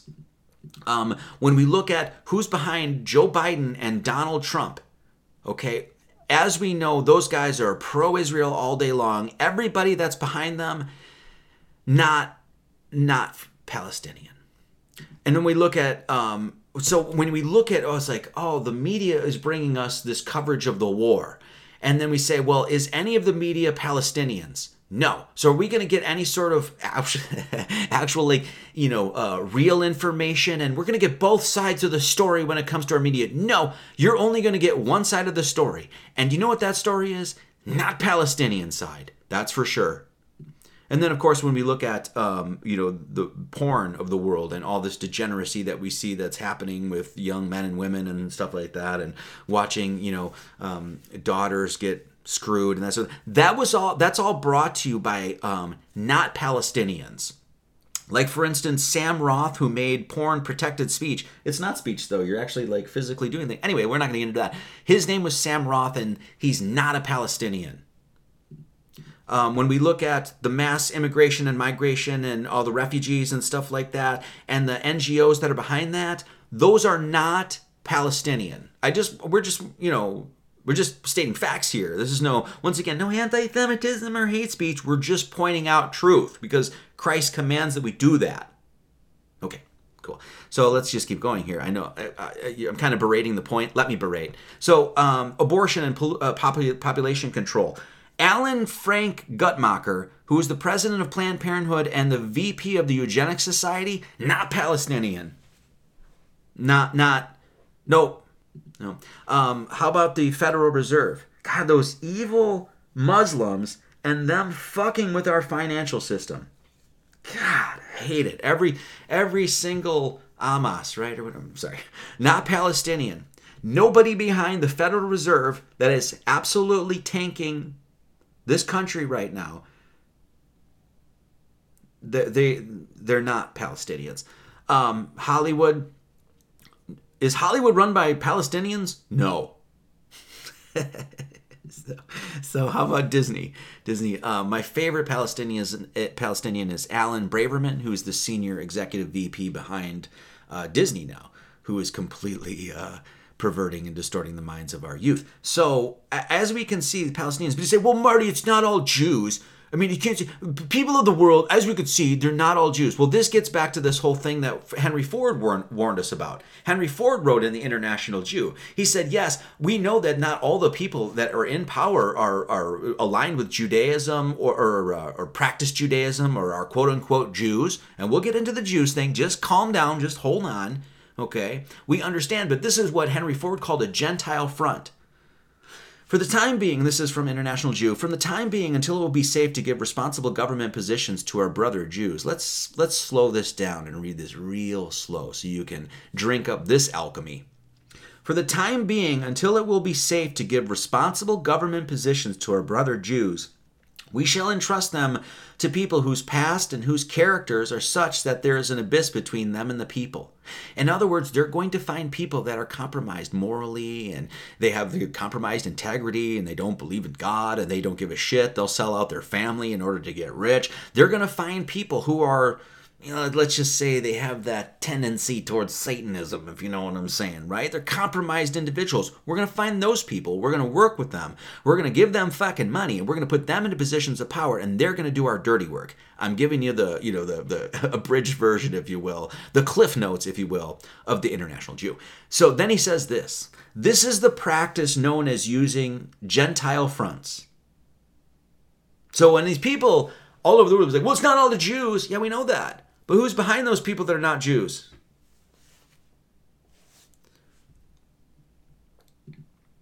Where is it?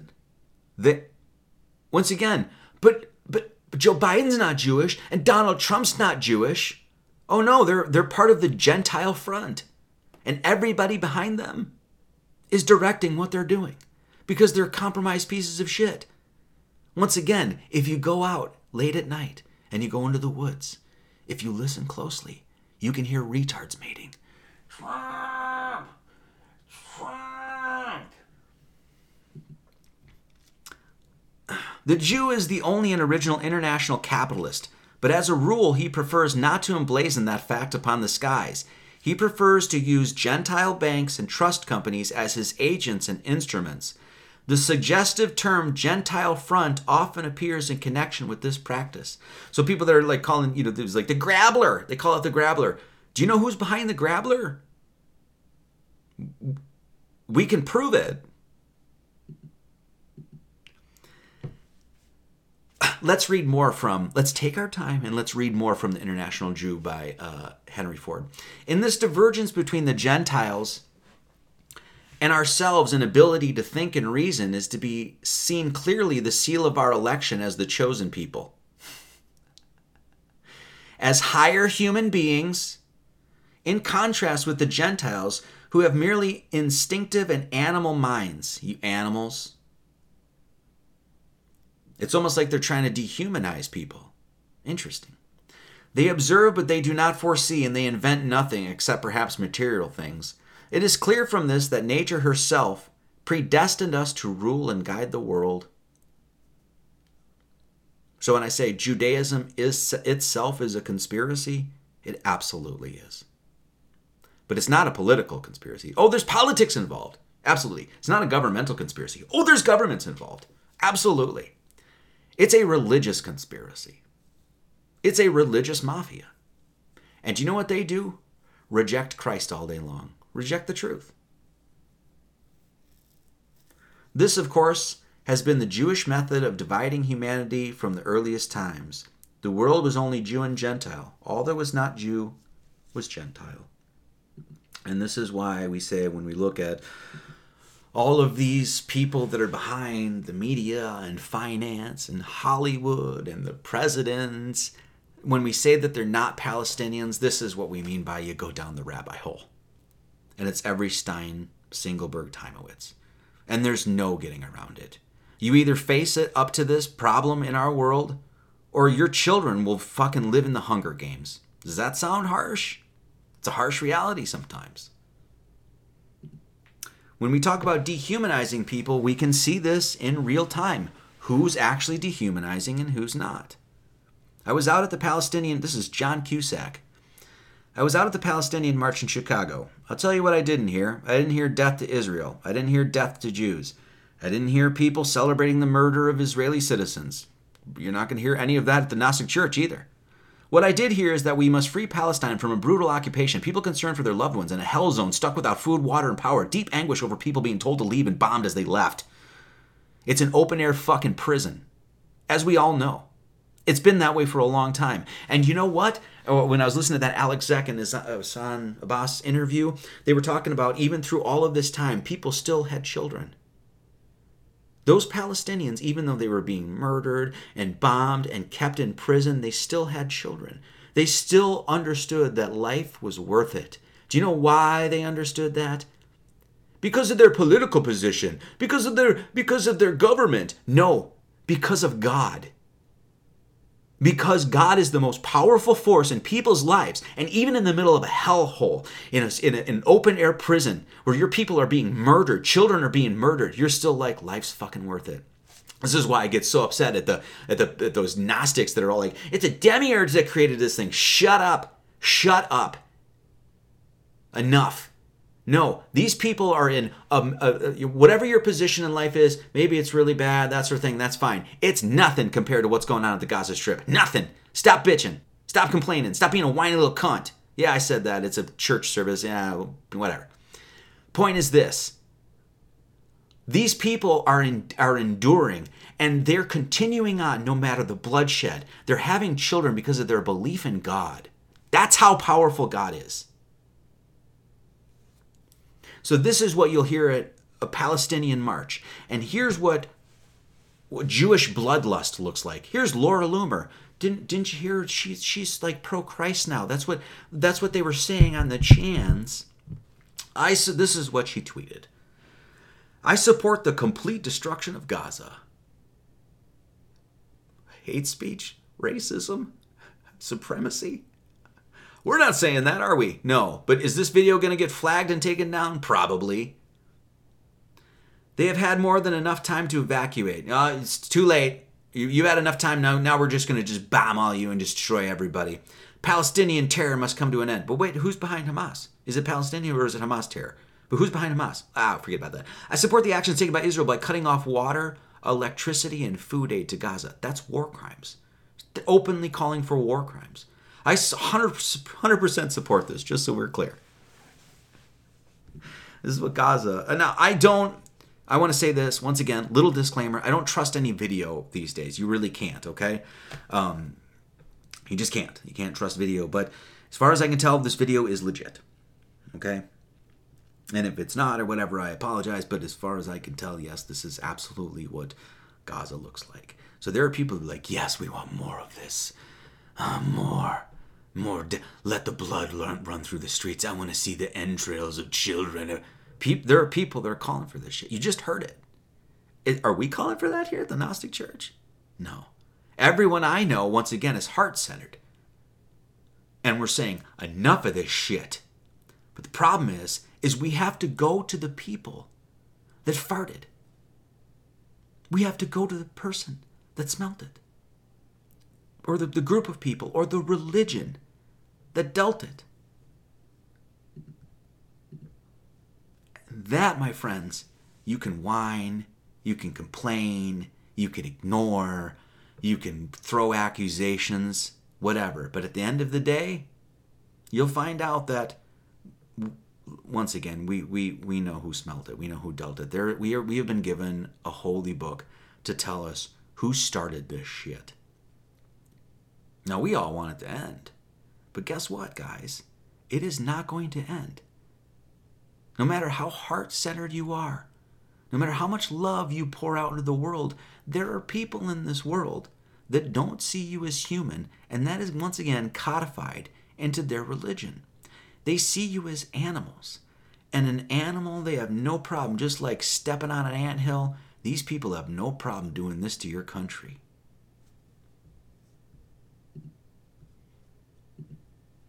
The genocide of Gaza will be the first genocide in modern history that was completely obvious to everybody in the world due to social media. Israel has signaled the genocide by its rhetoric and carpet bombing for a week, indiscriminate bombing of women and children and men and all that. I mean, as you guys know, the numbers vary. I've heard anything from 30 to 50 to 60%, but the Gaza Strip is mostly children. Like children under the age of 18. And these people are saying, annihilate all of them. The mainstream media has laid the ground. Who's behind the mainstream media, though? Not Palestinians. Not Palestinian media has laid the groundwork for genocide by faking stories and whipping up hysteria. And the US, the UK, the EU have given Israel diplomatic, unequivocal support to carry out this genocide. Literally no one I know has an excuse to say that they didn't know. This is Abby Martin, a 2-minute clip on Joe Rogan several years back. This is many, many years ago. 2018, I believe this was 2018, 2019, detailing the war crimes that Israel has been involved in for literally years. It's just shocking. I mean, it's shocking how many war crimes were committed on camera. And it's just amazing the propaganda that's just told to us about what this is and why they have the right to kill people that pose no threat to them. You know, even if it were a war between armies, all of these things that Israel has done are still documented war crimes and very grievous violations of international law. And we're talking about direct targeting and assassinations by Israeli snipers of disabled people, of children, medics, press, and medics. And that's who Razan was. She was a medic, and as you mentioned, another medic just passed away, was killed, rather. I hate to use the passive voice because you always hear Palestinians died. No, they were murdered. They're all being murdered by snipers. And I mean, you know, Palestine has a right to defend itself. And this isn't even what that is. But if you look at the UN Charter of 1978, they say that, you know, occupied peoples and besieged peoples have the right actually for armed self-defense. And the fact that this is not even what that is, that there's literally people going out there in peace with their bared chests, holding flags, and they're getting killed and sniped. There's so many amputations. I mean, just in 2018 alone, there was 35 kids who were killed. 900 shot. Jesus. Yeah, that's children. And you know, some of these stories are harrowing. A kid hiding behind a trash can who was sniped, a kid who went up to the fence and just put a Palestinian flag and she was shot in the head and died instantly. It goes on and on and on. And so, you know, we're just trying to document this to really kind of push the needle for accountability, because these laws have been agreed upon by the international community, some of them 100 years ago.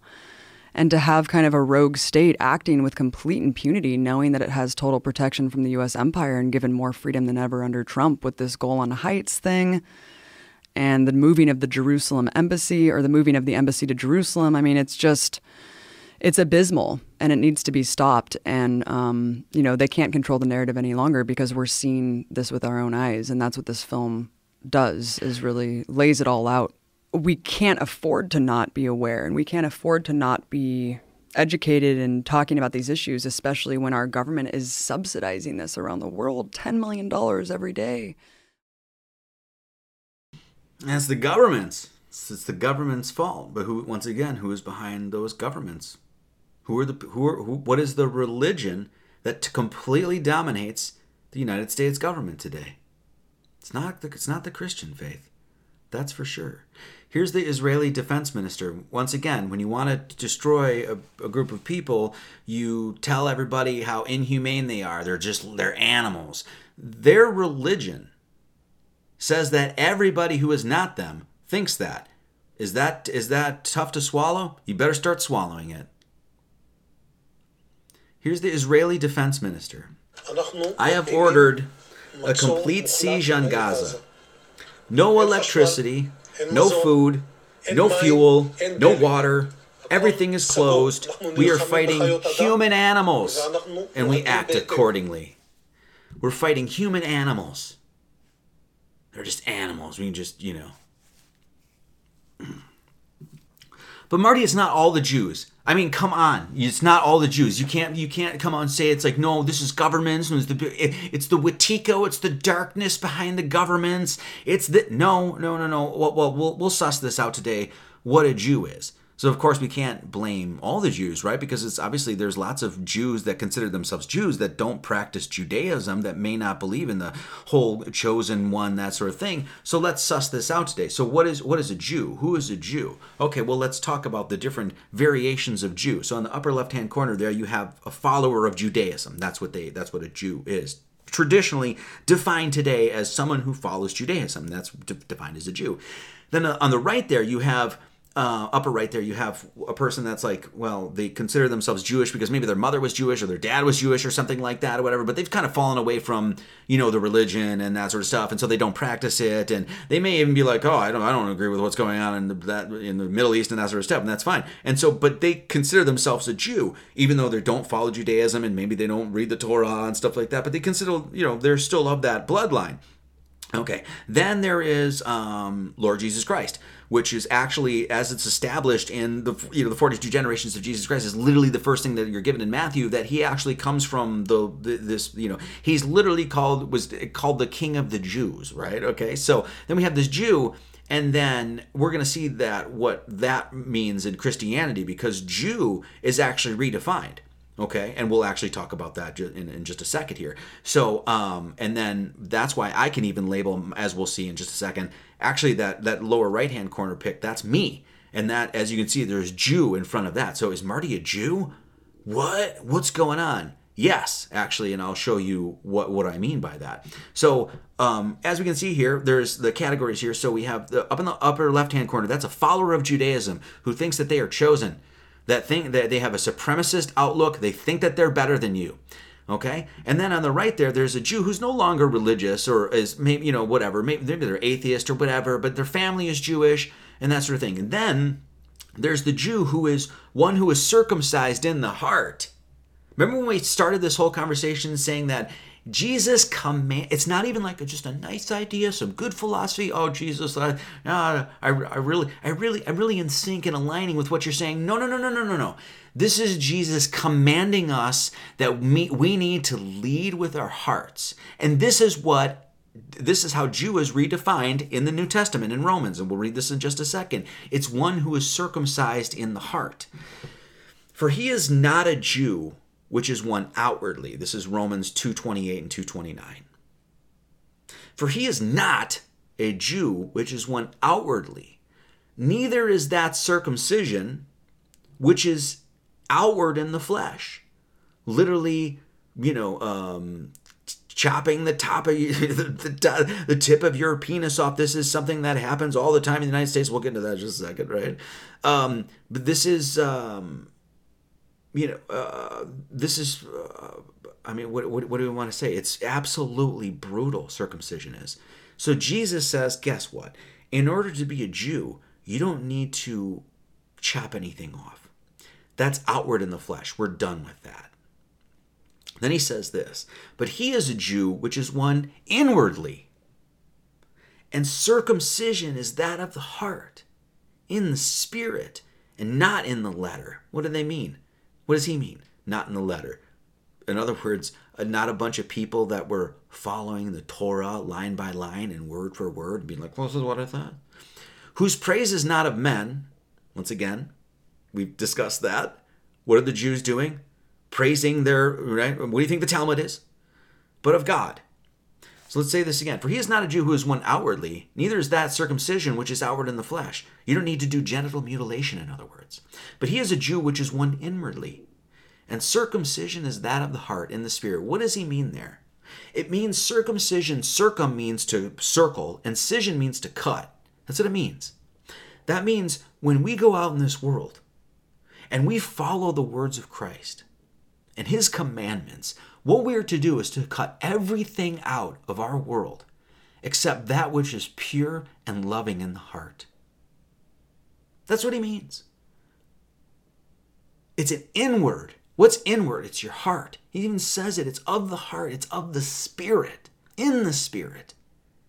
And you cut everything else, all the bullshit, all the nonsense, all the noise in your world, you cut it the fuck out, and you focus on one thing and one thing only, and that is the pure love of Christ that's within your heart. And that's what a Jew is. The New Testament redefines what a Jew is.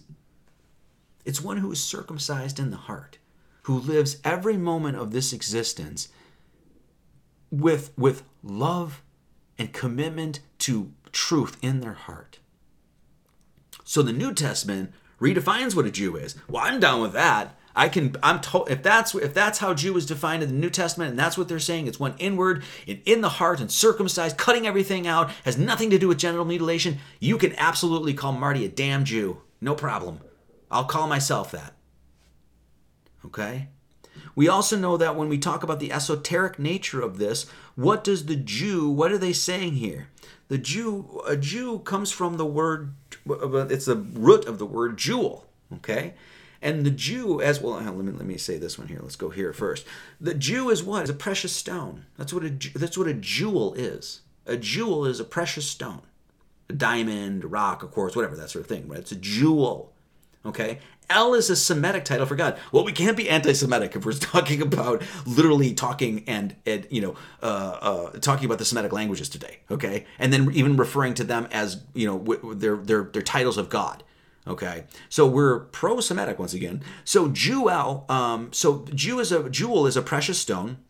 And as we know, a Jew, according to the New Testament, is one that's circumcised in the heart, and El is a name for God. So this is a reference, by the way, to the cube. The precious stone, as we know, is the cube. Okay? Is the cube. What does the cube do? So all these people are like, why do they worship cubes and shit? It's just, they're all fucking crazy. No, you're not educated. I wasn't educated either. I'm not berating you or coming down on you. I'm teaching you because I was uneducated too. No, the cube, what does the cube do? It represents every single human being as they're walking the Spirit of God that puts himself within the center of every human being and walks through the three-dimensionality of this creation. Up, down, left, right, forward, and reverse. That's what the cube represents, the three dimensions of space. And what's inside that cube, that seventh point, as we've come to know, is the Christ, is the divine spark that exists within all people. That spark is equal. God is egalitarian in this sense, not physically, right? Men and women are equal. Well, yeah, they are. Divinely, in the spirit they are, yes. Physically, no. No, like I can lift way more than my wife and women can get pregnant and all this other shit, right? We know that there's difference, but God is an egalitarian in the divine realms, in the metaphysical realms. This is what the cube represents. The cube represents the egalitarian nature of the divine spark within every single human being. It is within all, no matter the race, the religion, or the creed. And this is why Jesus Christ commands us to love our enemies, because even our enemies has that divine spark within them. Now, what do we see with Judaism? They're saying, you don't have that divine spark. We're higher than you. We're higher beings. We're chosen. We're better than you. It's incumbent upon us to rule over you. You're not equal with us. Here at the Gnostic Church and Academy of Lord Jesus Christ, we see ourselves with equal with everybody. We even embrace all the great traditions. Why? Because we realize that at the core of all of these great traditions is that eternal truth. So while the Jews go around and say, they literally call every other tradition less than them, goyim, that sort of thing, we as Christians and this church do the exact opposite. We'll go and talk about the Native American religions. We'll go talk about the Norse stuff. We'll get into Hinduism. As we did today, we'll talk about the Quran and stuff like that. We'll be doing more of that in the future. So one group of people that adheres to a race, adheres to a religion, that is part of a religion, at their core rejects all of the other ones. Now we know that's all bullshit. Colossians 3:11 knows that supremacist worldview is bullshit. Where there is neither Greek nor Jew, circumcision or uncircumcision, barbarian, Scythian, bond nor free, but Christ is all and in all. And so for all you people that are not hip to the esoteric element and how important this stuff is in the world, remember we started this whole thing by saying, hey, the emblem of Israel encodes pi, and then they even started the state of Israel on Pi Day. Hey, maybe Marty might be onto something. Okay, so we understand that the divine spark exists within all people. We understand that, we teach it. Problem is there's a religion that doesn't view it the same way. So when we understand that Christ is in all, above all, through all, and within you all, right? We see that, okay, so we can redefine this then, because there's one, we can define what a Jew is, right? What the real issue is Judaism, right? So when we say, okay, so there's a Jew that's a follower of Judaism, and then there's a Jew that's no longer religious, or their family is Jewish or whatever, that sort of thing, that's fine. And then there's a Jew who's circumcised in the heart. And then so we can say that no matter what Jew, quote unquote, you identify as, you have the moral responsibility to name this Jew. So if you're saying, well, it's not the Jews in the world. Okay, cool. I'm not saying that all the Jews in the world are behind this sort of stuff. But if you are Jewish, right, or if your family is Jewish, and you are, if you're, what do I want to say? If you're benefiting from any sort of your family members or stuff like that are, quote unquote, practitioners of Judaism, then you as a Jew have an obligation to call out that Jew. Whether it's your family members, whether it's the people you know, it doesn't matter. You have an obligation to say, hey, this religion, even that's part of my family, it's racist and supremacist. And that may mean you have to call your mom or your dad or Uncle, Ira or whatever the fuck it is. You may have to call them out. But well, guess what? Well, if you're actually for humanity and actually for the equality of all people and actually recognize that the divine spark exists within everybody, then you as a former Jew or a family members of Jew, you have the responsibility and divine obligation to call that religion out. That's what the whole New Testament is about. Jesus did it. Why don't you? Me as a Jew who's one that's circumcised in the heart, who's not a Jew, well, I am circumcised, but I'm not outwardly in the heart, I'm circumcised. This is what we're doing. We're calling out that religion. So people are like, well, it's not all Jews. Well, I'm not saying it's not all Jews. No, all Jews that identify as a Jew don't necessarily follow Judaism. But if you are a quote-unquote Jew, then you have the absolute obligation to call out your own fucking people. I do it. Oh, Marty, you're being a hypocrite. What? No, you should stop by the Nazi Church Academy, Lord Jesus Christ, sometimes, because I rail on Christians. Holy shit. I pull no punches. I go hard in the frickin' paint. In fact, here's a video called Your Churches Are Cocked. So I can do it. I'll call out my people. I will call out Christians. I've had family members that are Catholic. I've got friends, that sort of stuff. No problem. I will call it out. I do it. You need to do it.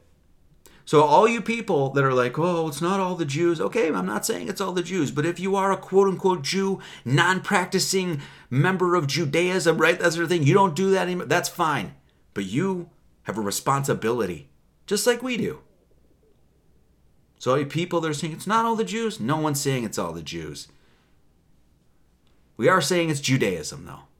That's the problem. Let's go over this again. Speaking of giving the Christians a bunch of shit, let's do it here. Okay, first, what's the problem? Old Testament, Jews wait around for the Messiah. This is a review, but this is a good review. Good time for this. So the Old Testament, this is what Judaism is essentially today. Say the Jews wait for the Messiah, and then we find out in the New Testament that the Messiah arrives. And then what happens? The Jews reject their Messiah. They reject Jesus Christ, and then they hate him. They literally hate Christ and all of the followers of Christ and Adam and all that sort of shit. And then so what happens? Judaism becomes an antichrist religion. part of the religion of Judaism now is rejecting Christ. So then what happens? So that's the rip on the Judaism, and then let's rip on the Christians now, right? Because once again, we like to be even-handed with our criticisms here at the Gnostic Church. Christians wait for the Messiah. The problem is the Messiah already arrived. Jesus was already here, still is here. He arrives again within you. This is why esoterica is so important. This is why what we're talking about at this church is infinitely fucking important. Because most Christians, as I said, you don't know what you're reading. It's clear. Christ arrives again within you. And because Christianity loses this gnosis, this knowledge, it becomes a damn joke. And it allows the inside manipulators to come in and do what? Get all these churches to be pro-Zionist and what? Anti-Christ. Those Christian churches, let me be very clear right now. If you're attending a Christian church and they're pro-Israel or pro-Zionist, you're attending an anti-Christ church. Is it the Catholics? Protestants? Is it Baptists? Is it whoever it is? It doesn't matter. Pick your denomination. Wheel of Fortune denomination, if you will. Doesn't matter. Any of them that are pro-Zionist, you are part of a Christian religion that's anti-Christ. Am I clear? Galatians 6. For neither they themselves who are circumcised keep the law, but desire to have you circumcised, that they may glory in your flesh. We'll get back to that in a second. Why is circumcision so common in the United States? Traditionally, the U.S. medical establishment promoted male circumcision as a preventative measure for an array of pathologies, including reduced risk of penile cancer, urinary tract infections, sexually transmitted diseases, and even cervical cancer in sexual partners. And this comes from an article that's called Circumcision, a Religious Obligation or the Cruelest of Cults. You say, well, why is circumcision so popular in the United States? Why is circumcision, a Jewish ritual, so popular in the United States? It's because of the Palestinians. It's the fucking Palestinians again.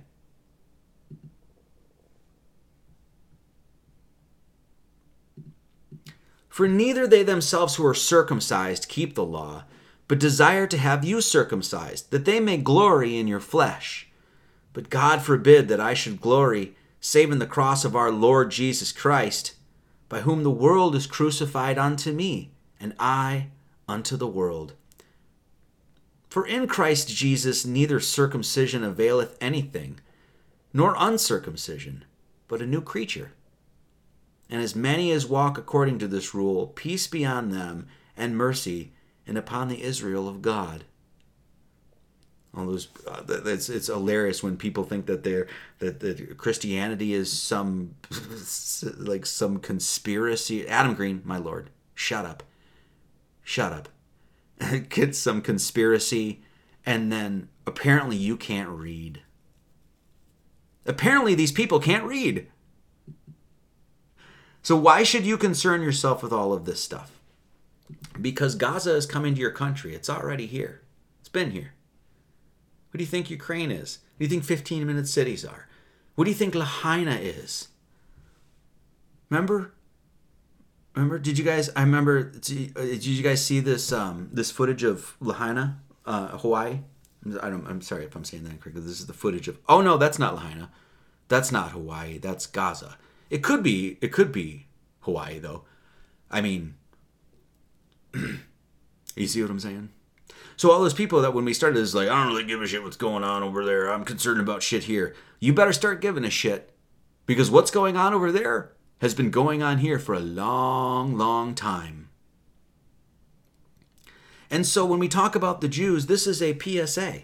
When we talk about, well, the Jews, okay, well, this is a public service announcement to all of our Jewish friends. All those people that identify as Jews but don't practice Judaism, this is for you too. Because as the world, history repeats itself. And as we can see, you guys have been thrown out of country after country after country after country. And do you think that's going to stop now? No, it's not, just so you know.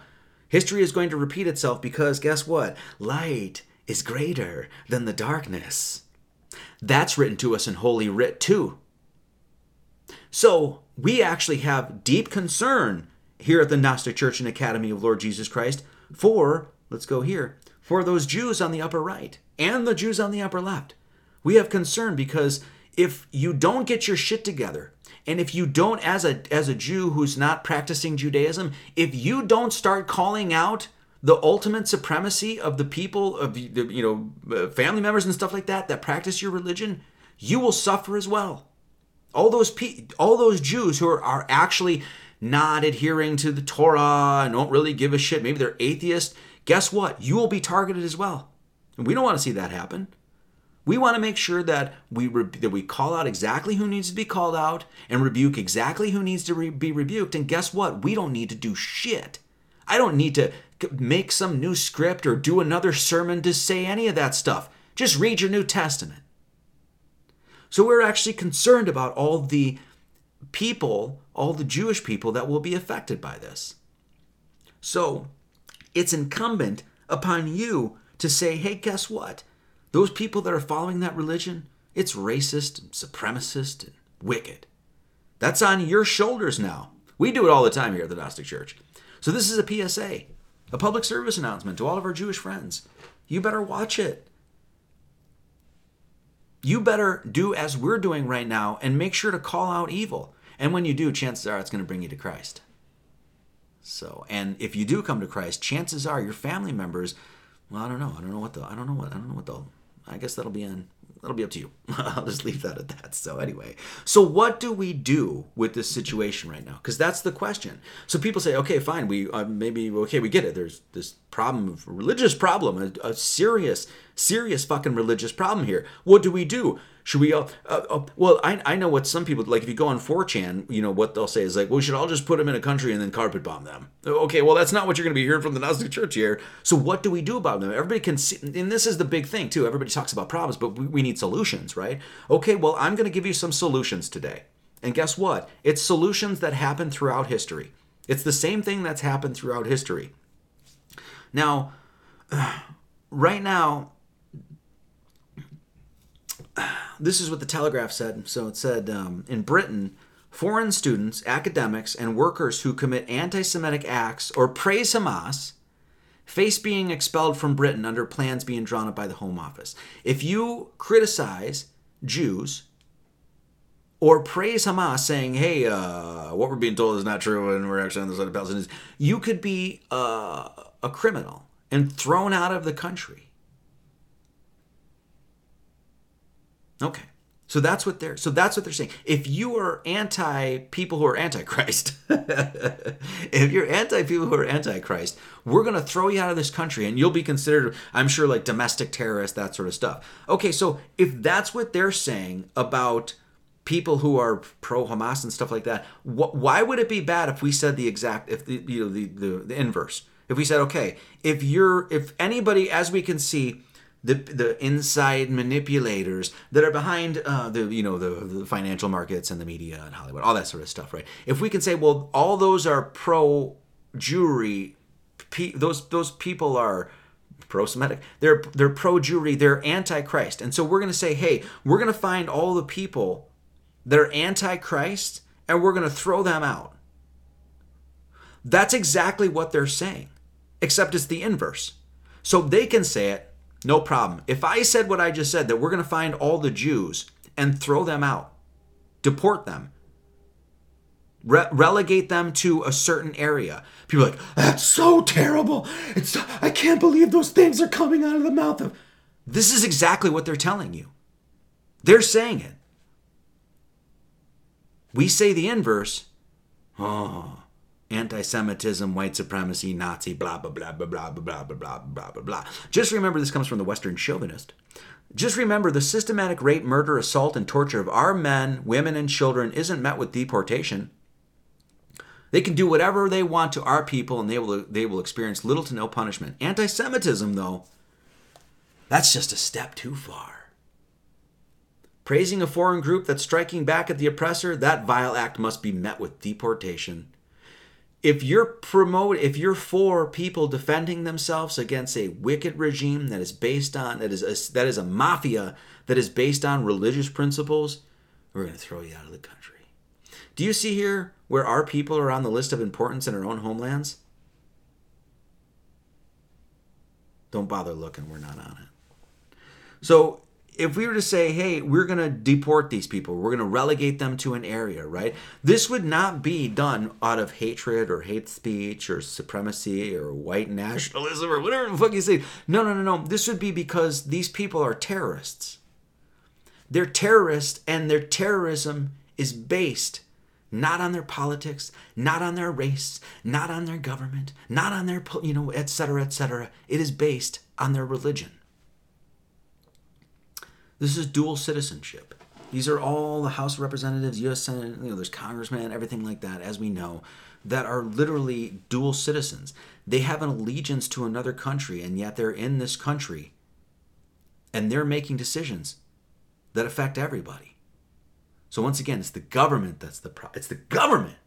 You just got to get rid of the governments of the world. What happens as soon as you get rid of government?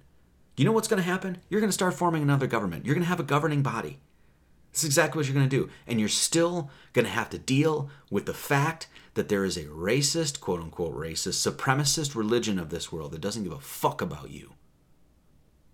That's particularly Antichrist. These are all the people that have dual citizenship, dual loyalty. This is a list of people who are domestic terrorists. What am I going to call for today? I'm going to call for finding these people and putting them in a pogrom. That's what I'm calling for today. That's what needs to be done. That's what's been done throughout history. That is merciful. That, what I just said, is done out of complete love in my heart. Why? No, it's not. That's awful, Murray. No, it's not. No, it's not. Isn't that what the Israeli people are doing to the Palestinians right now? They relegated them to one area in a country, and it's an open-air fucking prison. So I'm just saying, why don't we put them in that situation? Let them walk in our shoes, the Palestinian shoes. That's the most merciful thing we could do. Relegate them to a pogrom, not do business with them, let them fend for themselves. This is what's been done throughout history. This is merciful. That's the most merciful thing you could do. Are we calling for bloodshed? No. Are we calling for the complete ethnic cleansing? No. No. You know what, though? Our law says if you're a domestic terrorist, if you have dual loyalty, not even dual loyalty, you don't have dual loyalty. You have loyalty to your country and your race and your religion.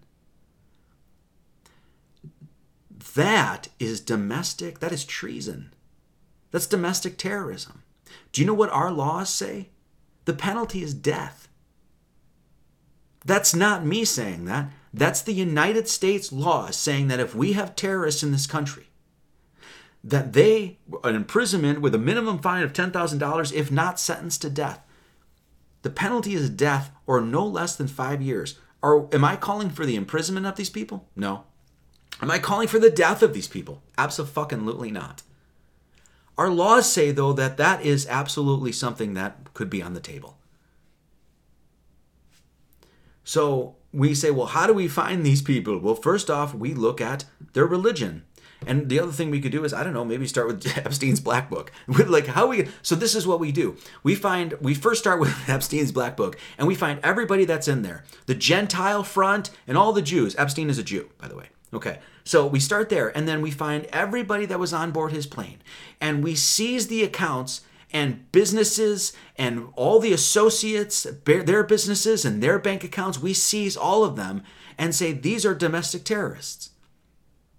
And then we seize that, and what do? We take all that and we give it back to the United States, the people of the United States. Canada, you should probably do the same. And we give that back to the people. It would be a quote-unquote witch hunt, but it wouldn't be a witch hunt. It would just be finding out who is Antichrist and who's not. Who's for humanity and who's not. Who sees one another as equal and who doesn't. And what we could do is make them wear a badge. If they're so proud to be Jewish, then show us. It's so funny because if you say, well, are you saying that we should pass a law to make religious people wear badges? No, I don't really think that we need more laws or anything like that. But, as a social experiment, I think it would be pretty interesting. It's like, what's interesting is like, say, you are all afraid of showing that you're Jewish, right? So if we said, oh, you have to wear a yellow star because to show that you're Jewish, be like, oh, I can't do that. You know what the yellow badge, the Jewish badge, the yellow star is? It was a badge that the Jews were ordered to wear by some caliphates during the Middle Ages, some European powers during the medieval and early modern periods, and the Axis powers in World War II. They made these Jews wear yellow badges so that everybody knew they were a Jew. Oh, the racism. It's so racist. Why would you be ashamed? It's so funny. We're not ashamed to be Christians. We promote it. I'm putting a sign up in my yard. We sell, my wife makes and sells rosaries. I wear it every day. If there was a law that passed, you Christians need to show that you're part of Christianity and wear a cross. No problem. Doing that anyway. If you said that to the Jews, what would they do? Oh, they would cry wolf. Like, no. Because we can't let everybody know that we're part of a religion that hates you.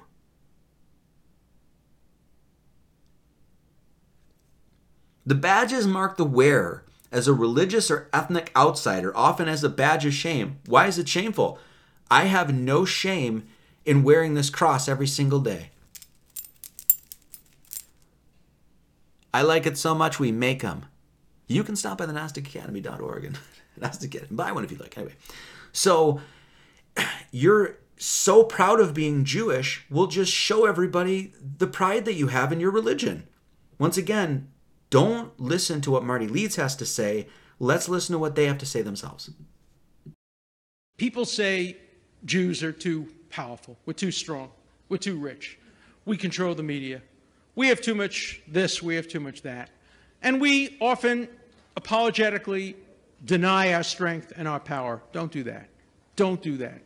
We have earned the right to influence public debate. We have earned the right to be heard. We have contributed disproportionately to the success of this country. Never, ever apologize for using our strength and our influence in the interest of peace. And if you need a biblical source for it, just remember the psalmist who said, Hashem oz li'amo yitain. God will give the Jewish people strength, oz, and then, only then, Hashem yivarech et amo b'shalom. Only then will God give the Jewish people peace. Peace will come for the Jewish people and the Jewish nation only through strength. Never apologize for using your strength for peace. He's absolutely right. God will give the Jewish people the power. He will be by the Jewish people's side. Of course, when I mean that, I mean by the definition of the New Testament Jew. Those who don't see in the outward, but recognize the circumcision that's in the heart. God will be finding those Jews that recognize that the only thing that there is the love of Christ in their heart, and he will be protecting those. So Alan Dershowitz is absolutely right. He just forgot the whole, he didn't read the rest of the story. That's the problem with Jews. They don't have the whole story. They rejected the rest of the story. And that story was when the light of truth came into your world and you all fucking rejected it, and you reject it today, and now we all have to deal with it. So I say just let everybody know who these people are. Make them mark themselves. Once again, if Alan Dershowitz is right, don't do that. Don't be hide. We've contributed disproportionately to the success of this world. Wait, aren't we all pissed off because our world's going to shit? And they're literally saying we did that. So just mark it. Be proud of your religion. I am very proud of it. Write books on it. We do sermons every Sunday. Relegate them to pogroms again. Give them a West Bank. Marty, that's so terrible. Is it? Is it? Is it so bad to say that these people should be relegated to pogroms? When you find out that they were behind the whole COVID, literally followers of Judaism were behind the whole COVID thing, and then we're behind all the, the political candidates, and then of course they're behind all of the media, and then they're behind porn, and then when you find out that they're behind all of the mass immigration that's really fucking up countries everywhere, and then you find out that it was like abortion and population control is like, and then you look at the Federal Reserve and stuff like that, and you look at it's like, oh, is it Hollywood? Look at okay, and then we look at it, you just go down the list, and then you realize that it's like, if they're causing all of these problems in the world, relegating them to an area and saying, hey, they're proud of this, is the most loving, heartful, kind, compassionate thing you could do. Because remember, according to our laws in the United States, if these people are guilty of exactly what they're guilty of, then our laws call for what? Where is it? Sorry.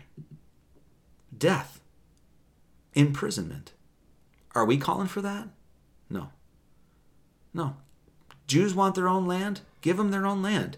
And then you can all go there, and you can all worship your God, the God of this world, together, and we'll leave you the fuck alone. You can have your own land. It's not going to be Israel, because it's not going to be Palestine. No. Saying, hey, let's relegate these people, let's call them out, let's make them wear a badge, let's say, hey, if you're proud of your Judaic religion, then tell everybody. And so everybody will know then. And then we can all relegate you to an area, and we won't cause, no death, no bloodshed, no anything like that. You can go and live at peace with yourselves. Give them their own Gaza Strip. That's what they're doing. They're relegating all of those Palestinian people into an open-air prison. Let's just make it even, Steven. And that's why I said make pogroms great again. Make pogroms great again. So this is what's happened throughout history. Again and again and again. That these people have been thrown out. Why? Because of anti-Semitism? Because of hate speech? Because of some whatever white national? No. Because of their religion. Make them work. As I think we all know, work sets you free. Work sets you free. How many times, forget about even this conversation, how many times have you turned on the Gnostic Church and Academy of Lord Jesus Christ, and I've talked about the great work, about the entirety of your spiritual work is work. Your spiritual trajectory, your spiritual path, the path, your divine path, back to God Almighty, requires work. I will show my faith by my works, it says, right? That requires work, the great work. And work sets you free. Well, a lot of these people, a lot of these followers of Judaism, they don't work. They move money around. They convince your daughters to show their twats on camera and then sell it. So don't let them do that anymore. Make them work. We do. This is why I did the live stream a few live streams ago called Jesus Christ, Our Only Hope. Because when you realize that the conflicts of this world are not political, it's not the governments, it's not any of those things that everybody, greed. No. The most powerful force in people's lives is God. It's the most powerful force in my life, without question. And so when we realize, what's our answer to this problem? What are the answers? And this is a hard truth for most Christians, or for most truthers to swallow. You better start swallowing it. Christ. Jesus Christ is our only hope. Because we have a religious issue. So Christian vigilantes, arise. Your nation is being taken over. Your nations are being taken over. This was a pamphlet or flyer that went out during, Hollywood's, in the beginning of Hollywood and their total domination of propaganda and media. And it says, buy Gentile, employ Gentile, vote Gentile. They're literally saying, do not do any business with the Jews. Relegate them to their own area or whatever, and you only focus on working with Christians. They were saying this way back then. Is that anti-Semitism? Is that hate speech? Is that white supremacy? Is there anything there that says anything about white people? No. Is there anything that says anything about the Democrats, the fucking Republicans? No. When you look at this flyer, do you hear Trump, Trump? No, you don't. No, you don't. It says Christian vigilantes arise. Aries, arise. There's only one way out of this. We have issues all around the world, and the only way out is God. The most difficult and at the same time the simplest answer to the subversion is to start it here and even before.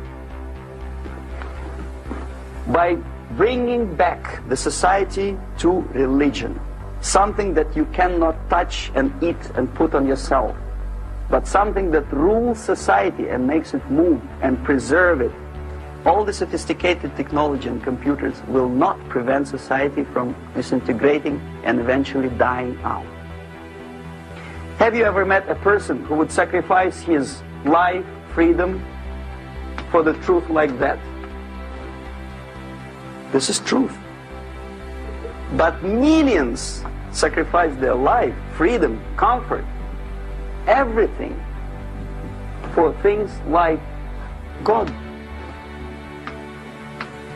like Jesus Christ. It's an honor. Something which is not material moves society and helps it to survive. And the other way around, the moment we turn into 2 by 2 is 4 and make it a guiding principle of our life, our existence, we die. Even though this is true, and this we cannot prove. We only can feel and have faith in it. So the answer to ideological subversion, strangely enough, is very simple. You simply have to have faith and prevent subversion. In other words, not to be a victim of subversion. Don't strike like that. Strike with the power of your spirit and moral superiority. If you don't have that power, it's high time to develop it. And that's the only answer. That's it. Thank you.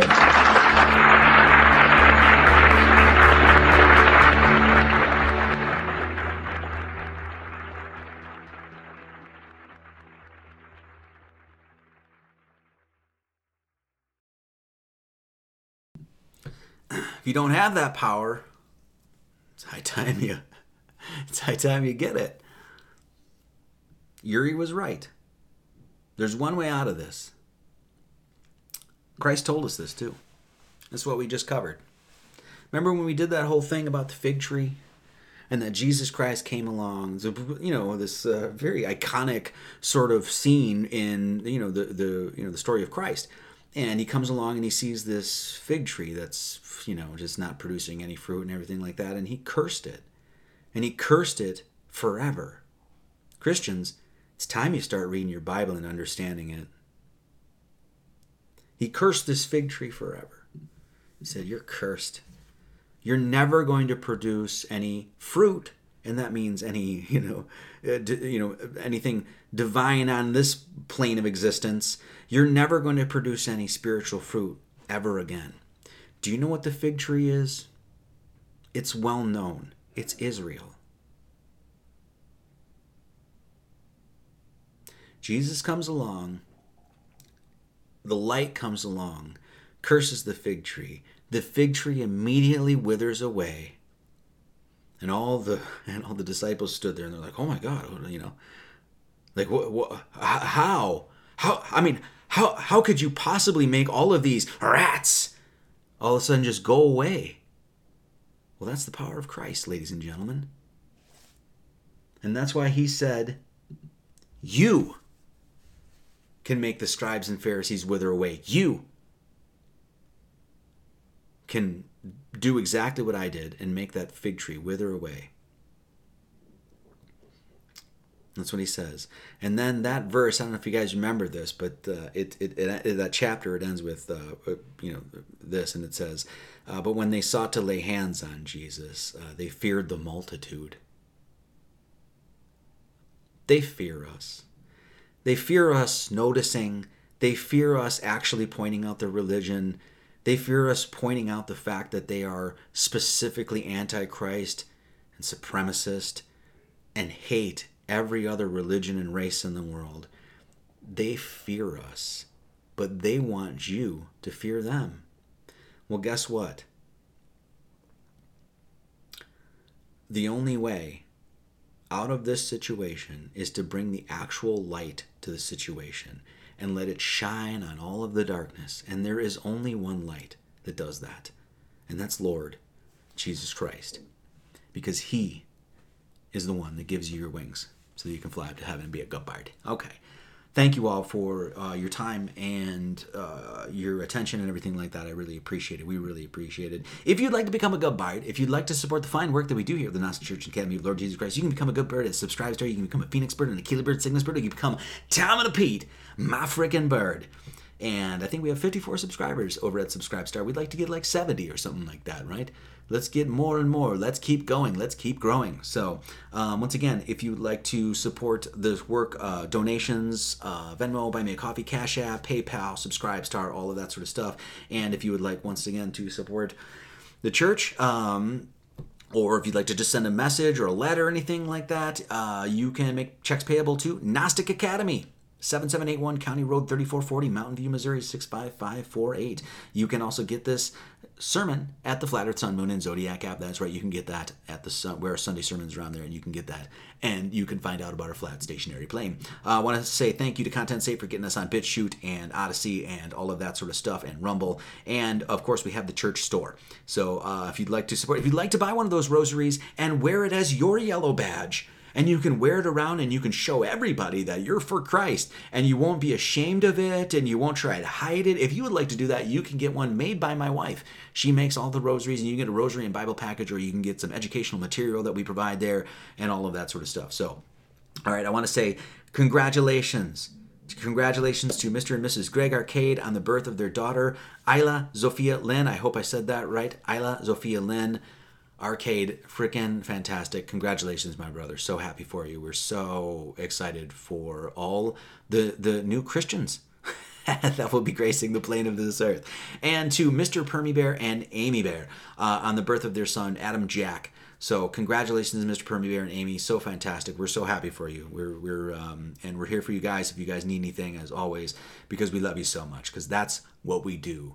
We have a heart exploding with love, because that's just how it is. That's how it is at the Gnostic Church. So I want to thank, this is all the donations last week, and I want to thank that, and we'll try to get anybody that donates this week, we'll say it next week. So Carly Curtis, John Vina, Alicia Crawford, Cheyenne, Rit, Shannon Seal, Jared Poole, Daniel Nestor. Thank you so much, Daniel Nestor and Jared Poole. Very good.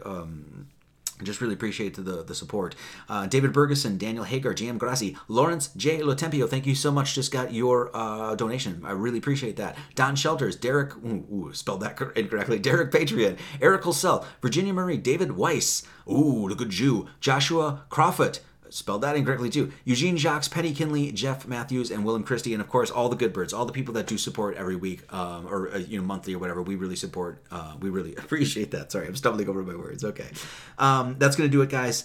Thank you so much. May you always keep yourselves in the love of God, looking for the mercy of our Lord Jesus Christ unto eternal life. May his grace be with you all. Amen. We're going to play a song going out called Logos Rising. It's called Logos Rising. It's appropriate. And it's a song off the record, Logos Rising, that you'll be able to get at national.com probably in the next month or so or something like that.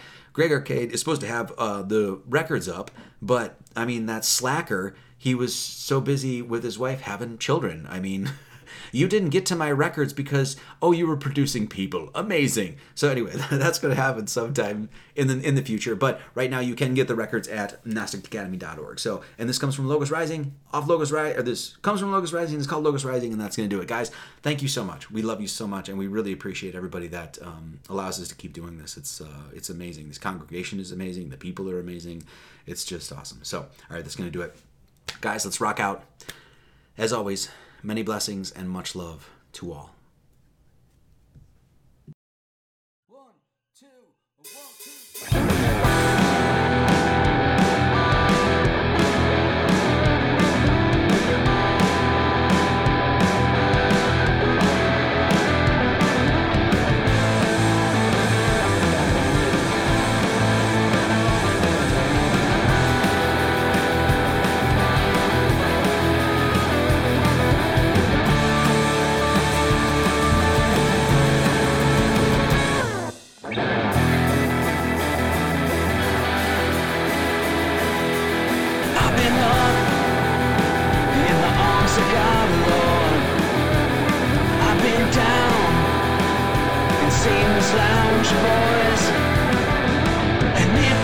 serpent says eat and take that apple from that tree. Bitch, please, don't you ever tempt me. 'Cause I ain't gonna be your slave, your goal, your gravel. With this logos rising. In the beginning there was Logos, and Logos is God.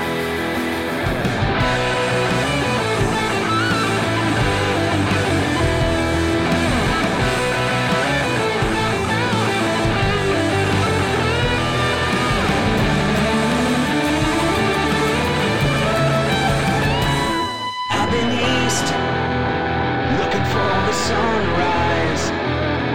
I've gone west, watching all that light die. And if the devil's coming for me,